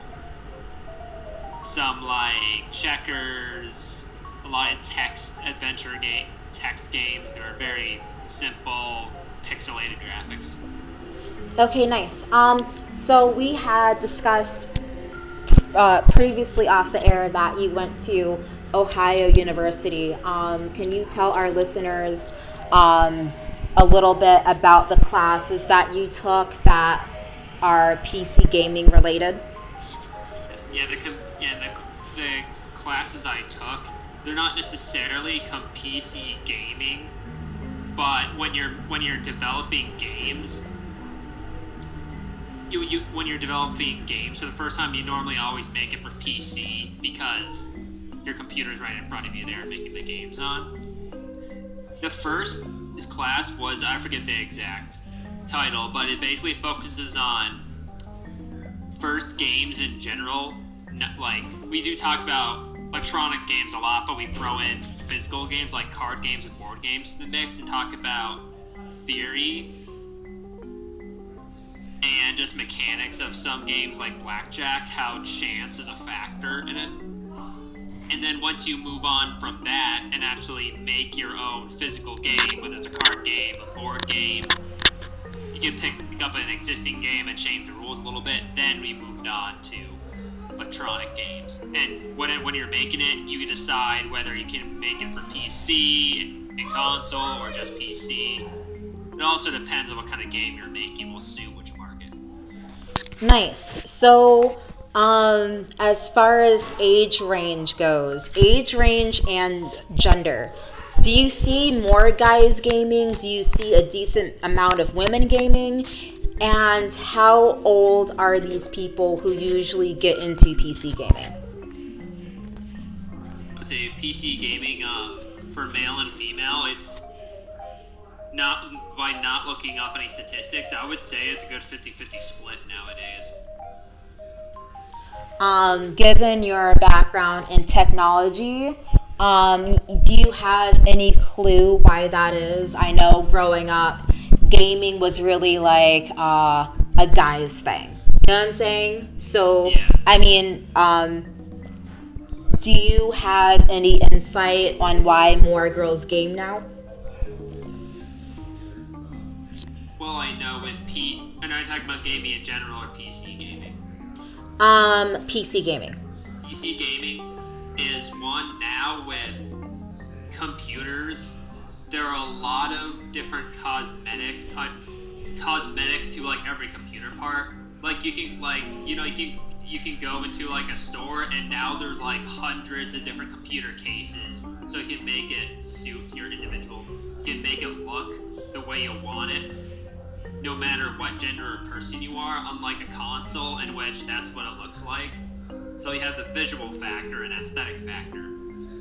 And the access, and I would say also the access to information and advertising technology. Because now with our advertising technology, everybody has a smartphone, so they can target certain demographics and genders of advertisement to whatever they're advertising. And it turns out now PC gaming heavily advertises on YouTube and phone platforms in particular. Nice. Now, when it comes to graphics, there's PlayStation, there's Xbox, there's Nintendo, there's Wii. How would you describe PC graphics compared to all of the other mainstream gaming systems?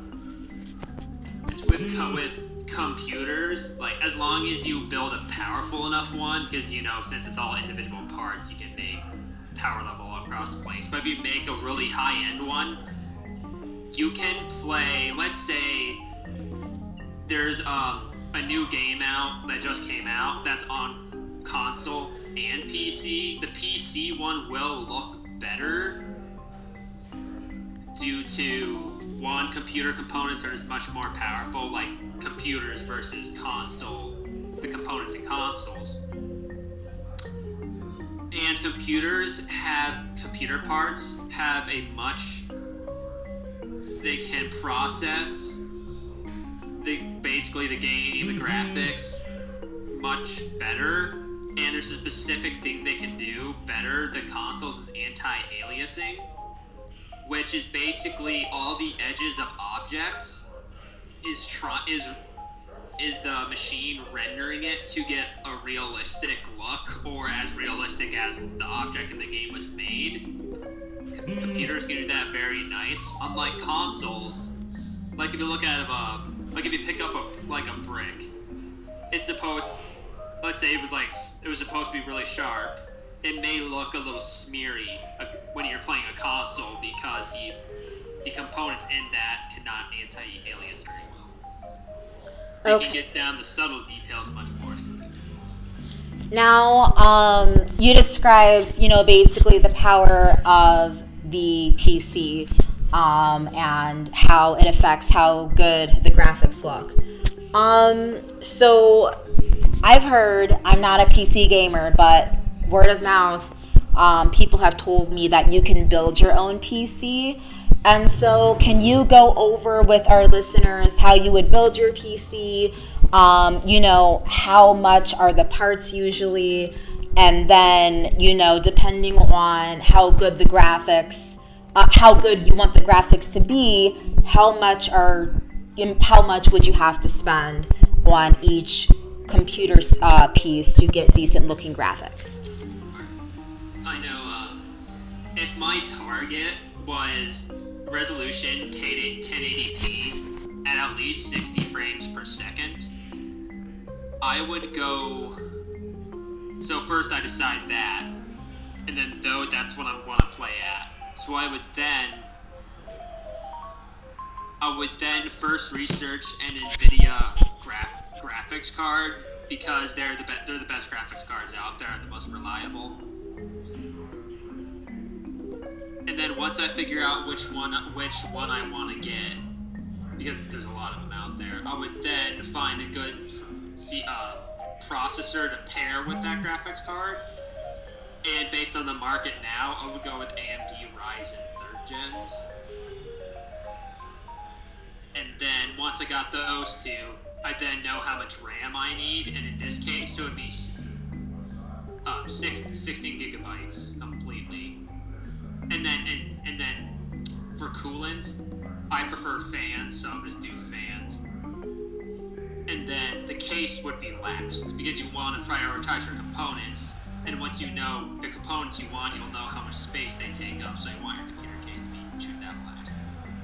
Okay, so for someone that's just beginning PC gaming, how much would you want to spend to get a decent computer? And then for someone that's been gaming for a long time and wants, the best processor, the best...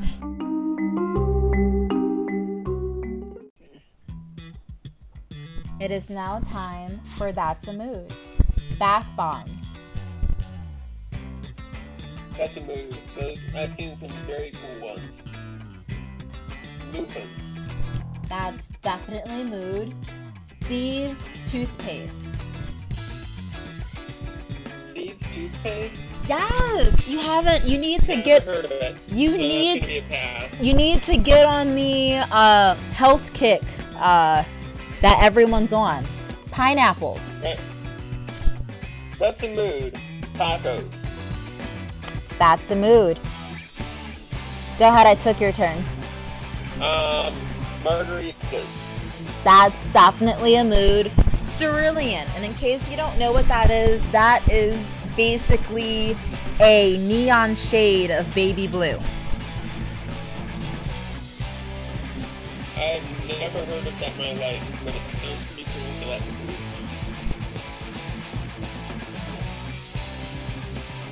You got one more. Rubber ducks. That is definitely a mood. Dad bods.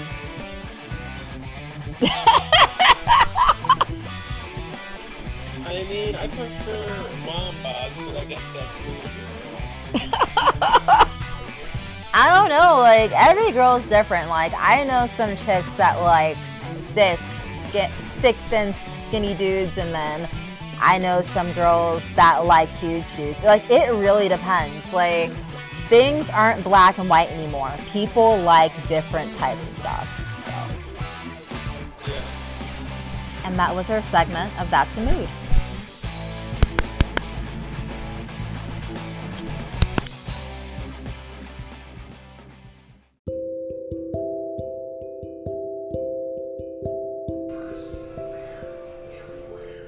Today, I am talking with Stowe Councilwoman Christina Shaw. Christina, how are you?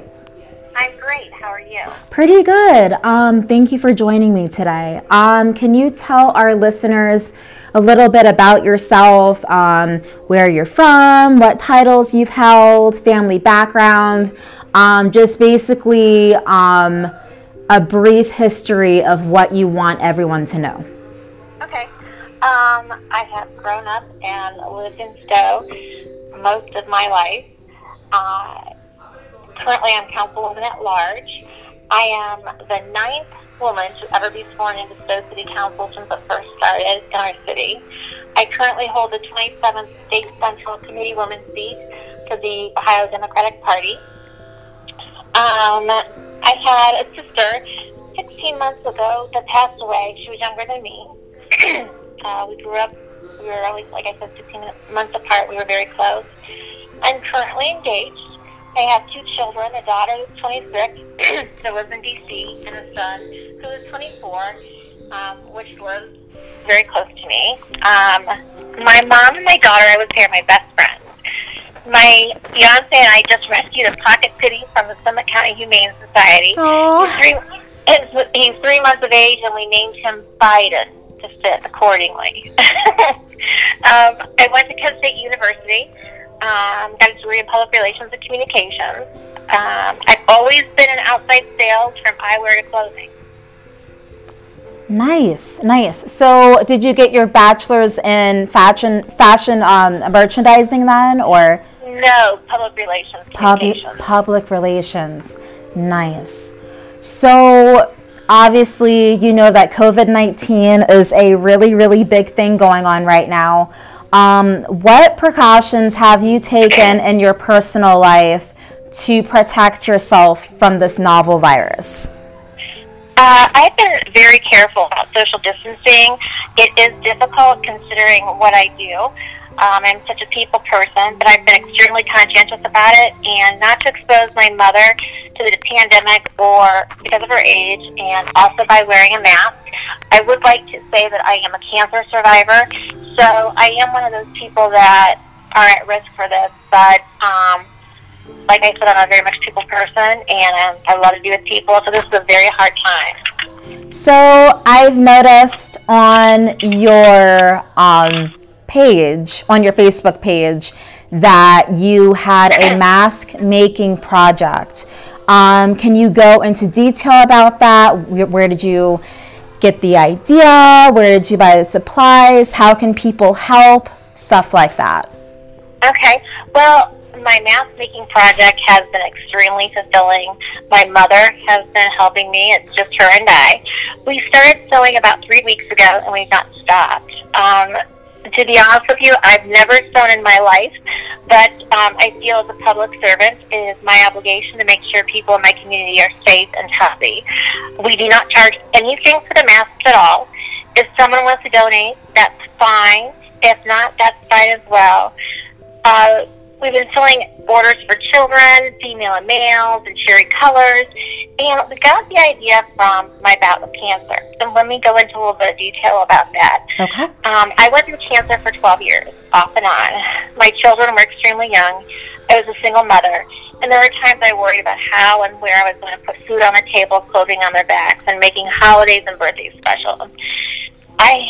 Was so fortunate for my mom, for friends, church, and complete strangers. There were times where my mom and we sold all of our jewelry and any valuables to help pay for healthcare costs, insurance didn't pay for, and like car payments, rent, etc. So this was a time in my life where we could get back to society. And I dearly love this city, and I want everyone to be safe and healthy. I've had healthcare workers and first responders, sanitation workers, and even long-distance truck drivers request the mask. They are female and male specific, and like I said, we've done children, and everything has been in bright cherry colors. I purchased the fabric from Joann's, and I purchased different things on eBay and Overstock.com. So we start sewing every day about 8 o'clock and stop about 6 or 7 at night. I do porch pickups, tape bags on the front door, and so they pick them up or I drop them off. I've been doing a couple drop-offs to people that are elderly or seniors and some people that are homebound. I feel that this pandemic has affected everyone, and I would never want anyone to go unprotected because of a cost factor. So basically there's been a big scarcity right now in elastic, and I have purchased 900 square yards of elastic, 3 huge bolts from eBay and Amazon, but now it's very difficult to get it. So my mom has been absolutely wonderful. She's 74, and she immersed herself into this project. And when I'm asked from people, how can I help? I always say, how can I help you? People have been so lovely to drop off baked goods, dropped off $5 to $10 here, made nice donations. So anything that we have gotten, we have put right back into the project and continue making masks. Right now, I would say we've made over 500. Oh my gosh, 500? 500, yeah. And we have more cut, and we are still assembling them. So what I did is I asked people on Facebook who wanted them, and the cut spread all the way to a couple other states where people have asked for them, and I've mailed them to them. Wow, that is something else. Do you know anyone else in your city that has done the same thing? Can you name any notable people that have contributed to the mask making? Well, let me say, I know there's other people that are making masks, that kind of thing. But I would say that I know that my mom and I are like totally mass producing them because we're working all day on them every day, like it's our full-time job. I know that I am the only elected official currently in our city, on city council, that's doing something like this. So I do feel, as a public servant, like I said earlier, it's very important to take care of your constituents and protect them in any way possible. And this is my little contribution to society in a way I can help my constituents.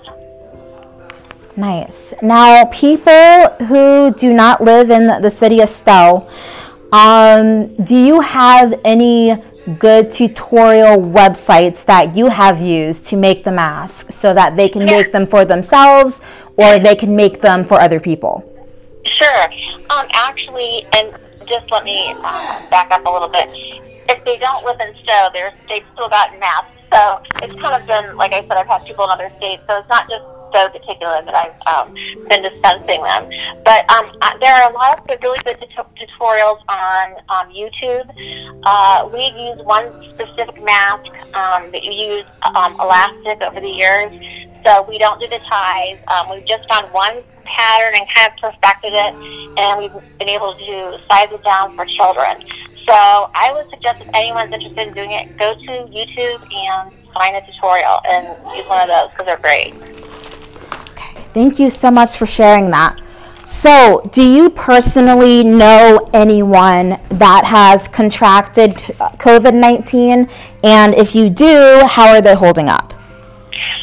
Actually, I've known 8 people that have contracted it. One is in the process of getting over it. She's 3 weeks out, and she's still having relapses from the disease. Oh my God. One person in her family, grandfather, has passed away because of it.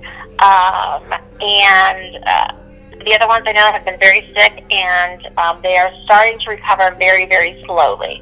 But I think when I hear people, on TV or on social media or out, and they say that they think that this is, not a big deal, I think until you actually know someone or actually have a personal engagement with somebody who's had this or knows someone, I don't really think people really get it, because it is a very serious disease. I totally agree with you. As you know, I live in the Twinsburg, Hudson area, and studies have just come out about how Twinsburg, Hudson, and West Akron were the top 3 cities with the highest cases. Now, my podcast obviously reaches, Twinsburg, Macedonia, Nordonia, Hudson, just very, very small, close-knit cities.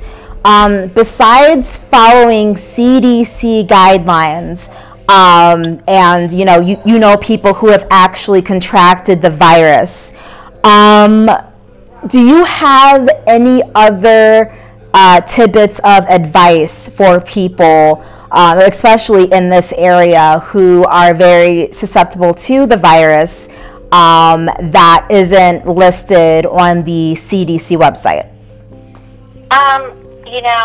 I've been asked this question before, and I really don't think a lot of people, like I said a little bit earlier, are not taking this very seriously. I see kids going and tearing tape off of the playgrounds and playing. I see 4 men in an allotment playing basketball. Wow. I think we all need to stop and pause and really think about this. And I don't think it's safe for kids that have been in one household to go visit grandma and grandpa on the weekends, because you're putting them at risk and you're putting your child at risk. I think we all need to, yes, I am a Democrat. I think Governor DeWine is doing an excellent job, and I think we all need to really listen closely to the guidelines and the restrictions that he has put on the state. So, in your opinion, has this virus brought unity among people, or has it, kind of torn people apart, besides social distancing? I feel the virus has got people together. I think in this time of the crisis, it brings out the good and it brings out the bad. But I see people using all different virtual platforms such as Skype or Zoom and Facebook Live.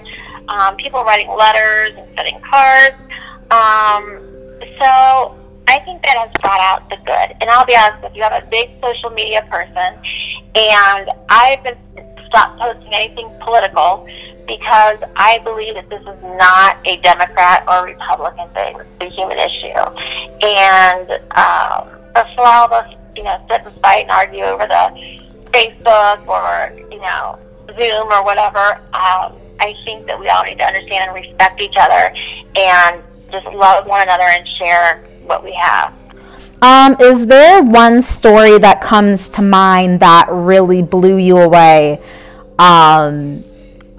related to the COVID-19 crisis? I think it didn't happen here in Ohio, but when I saw on the national news the family that had lost, I think it was 4 or 5 people in their family, that really, kind of hit me hard, especially because, I had lost a sister 2 years ago, and I can't imagine losing that many of your family members at one time, and then on top of that, not being able to really attend the funeral because only 10 people are allowed to attend that. Actually, my fiance has a very close friend that just lost his father last night, and I sent a message this morning, and I said, please let us know the arrangements, and they said only 10 people allowed. And it's very, very sad to think, that is what people have to worry about, and they can't even, visit, and pay respect to their loved ones. I see on TV every night where they show these makeshift morgues. I can't even imagine. I mean, my sister will be gone 2 years, May 3rd, and I can't even imagine going through this right now. And if she would have passed during this, because it would have been just horrible on my family. So, I try to put myself in people's shoes a little bit like that, but there's just no comparison to what's going on right now.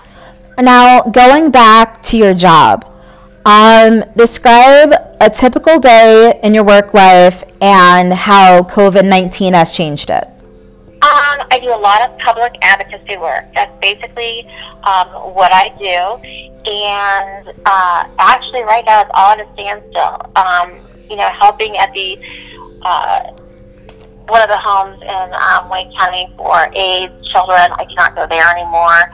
I was doing a lot with transitional men that were coming out of prison and getting back into society. I can't go visit them anymore.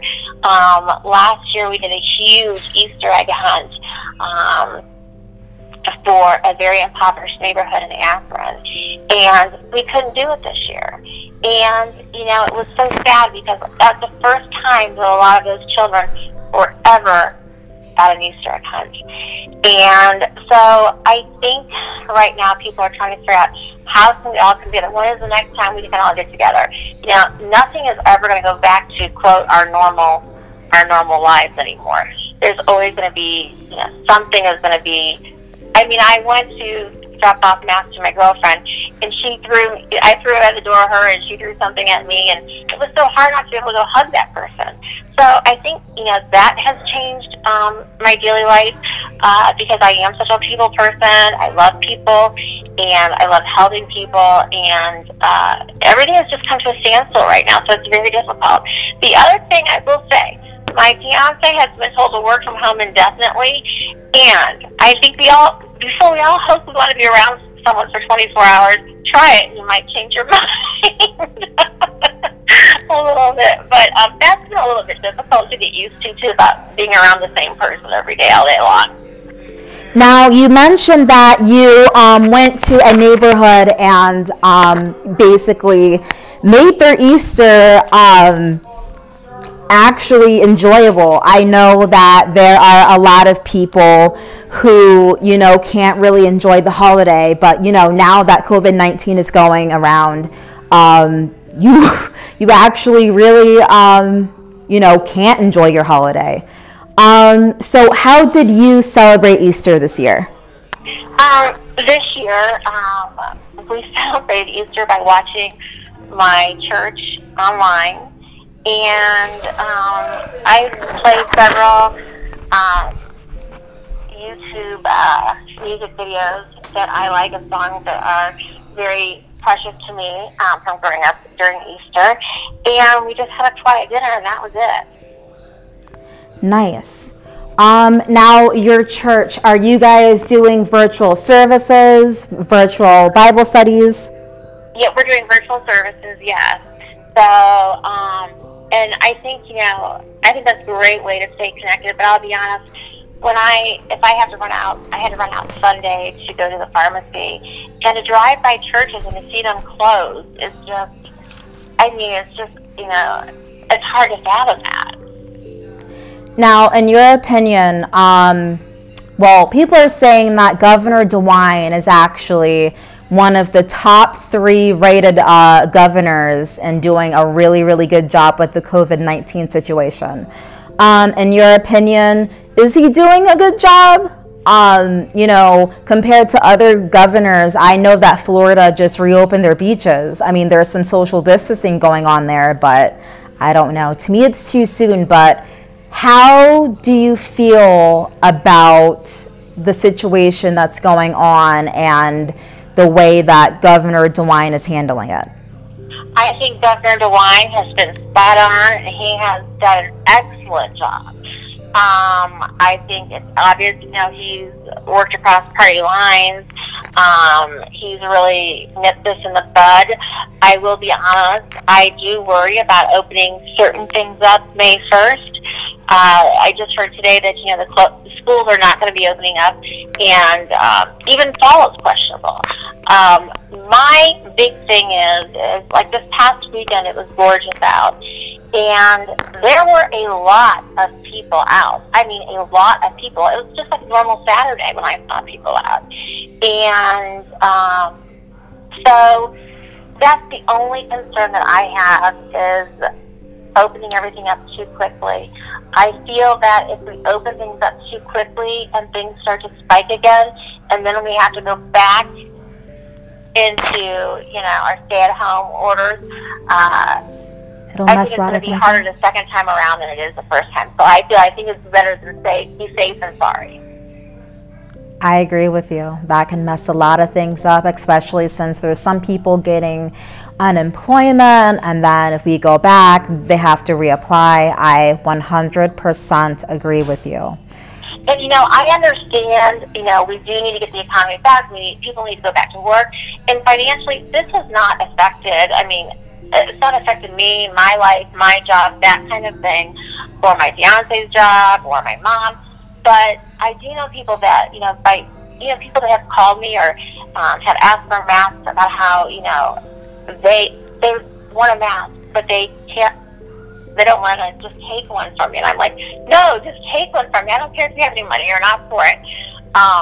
But it's really sad that in this society, we are too afraid to ask for help. And I think, if you're at home, if you're wherever you are, I think you really just need to this is a hard time for all of us. I heard that the other day on the news that 21% medications for depression and anxiety have gone up 21%. And I can understand that. And I think it's okay for people to say that they're not happy or that they're, down. And I think that we just need to be there for each other. Well, thank you so much for talking with me today. I appreciate it, and I hope to hear from you soon. Thank you so much. Thank you, and thank you for taking the time to interview me. I really appreciate it. Yeah, no problem. You have a great day. You too. Bye-bye. All right, bye.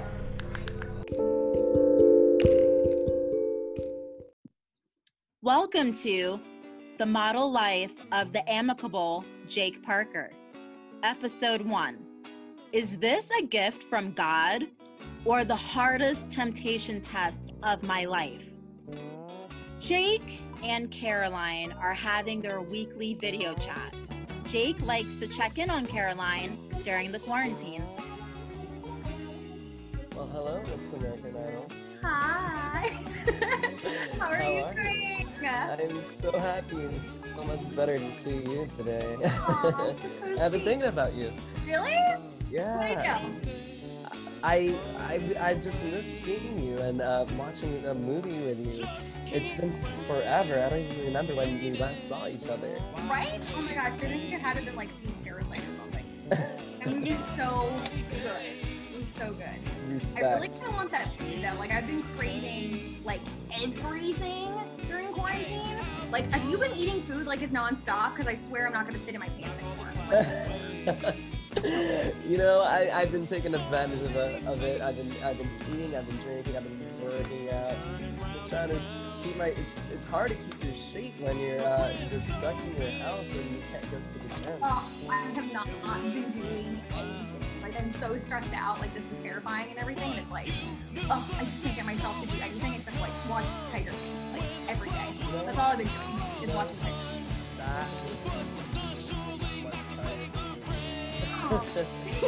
That would make me fantastic. Aww. I think that's what we need. Well, we could probably figure something out. Like, I could totally, like, send you a text message and then when quarantine's finally over, maybe you could, like, watch it. Yeah, watch Tiger King and chill on our couch.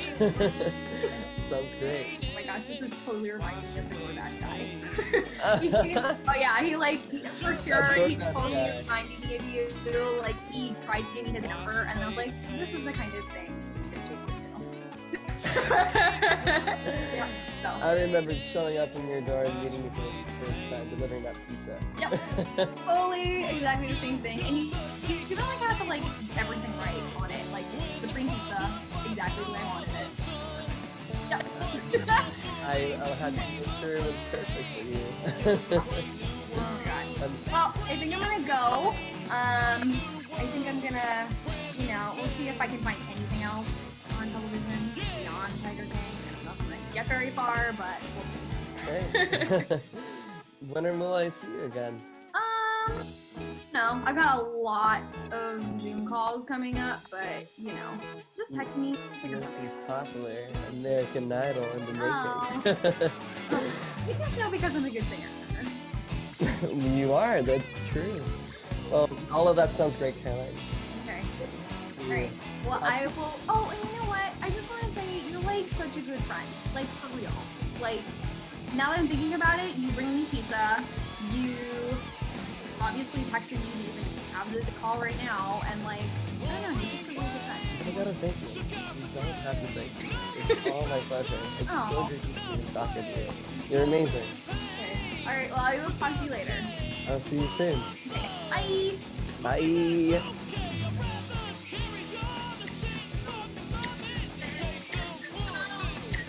Caroline loves to sing. She also loves to dance. Caroline starts singing and grooves into her hairbrush. God. She turned off the webcam. Little does she know, he has not. Yeah, get it, Caroline? Oh, is this really happening? Oh my God. Oh, dude, shh, keep it down. There is a striptease happening right in front of you right now. Oh, God. Oh, this is a perfect opportunity. Oh my God. All right, Jake, listen to me. Yeah. I know, the boobs are amazing. The boobs But are short, amazing. stay quiet, okay? You don't want her catching you, man. What if she does? Oh God. Hey, you've been the nice guy up to this point. You can write it off easy. It's totally fine. Just sit back and enjoy the show. Sit back, enjoy the. Oh my God. No, Jake, no. There'll be What? consequences. You've got to say something. What's the matter with you? I don't know what's the matter with me. You're right. Tell her her webcam is on. Think about it. What about the public shame? She's gonna lose her trust in you, and you'll lose all your chances with her. Oh God, no! I don't want her to trust. I don't want her to lose my faith. I like her more than this. Say something. Keep quiet, man. No, Jake. So hot. Say something. Have Hey, fun. Hey, Caroline, stop! Stop! Oh my God! Were you watching me the whole time? Yeah. Oh my God, I'm so sorry. This is so embarrassing. You're amazing. You need to audition for American Idol. Oh my God, that's so nice. You need to come with me, for real. Oh my God. I would love to be with you. Oh, that was so I would love to be there for you. You're so nice. Thank you so much, Jake. You're so welcome. I'm just so glad that no one was in the room. And just Right? Oh my gosh. For real though, you are such a nice guy, and I'm so glad we are friends and you know that. Trust me. I know. It's so good to see you. Yeah, it was good to see you too. I hope you even trying to see me more. I was starstruck. I was starstruck. I'm so glad I was there for you. I would love to sit in the audience applauding for you and sing, that is Caroline. You are America's idol. God, you're already it without having the title. I can't wait to see you on stage. You're Okay, amazing. I will talk to you later, Jake. Seriously, send me text messages and figure out what's Alright. Okay, bye. Yo. See you soon. Off of me! Are you what? Are you what? Right now. You are a piece of... Sit down!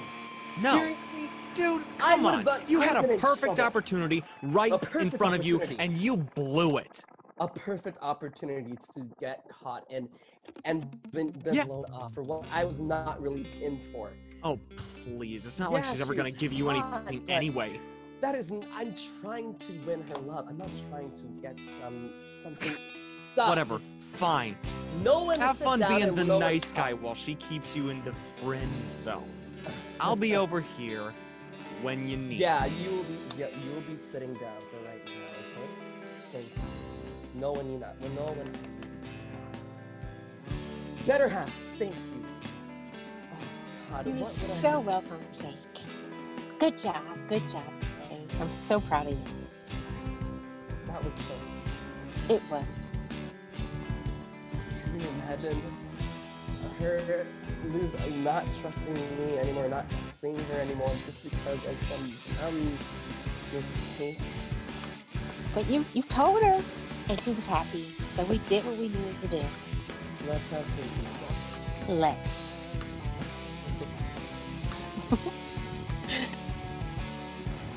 And that was the model life of the amicable Jake Parker.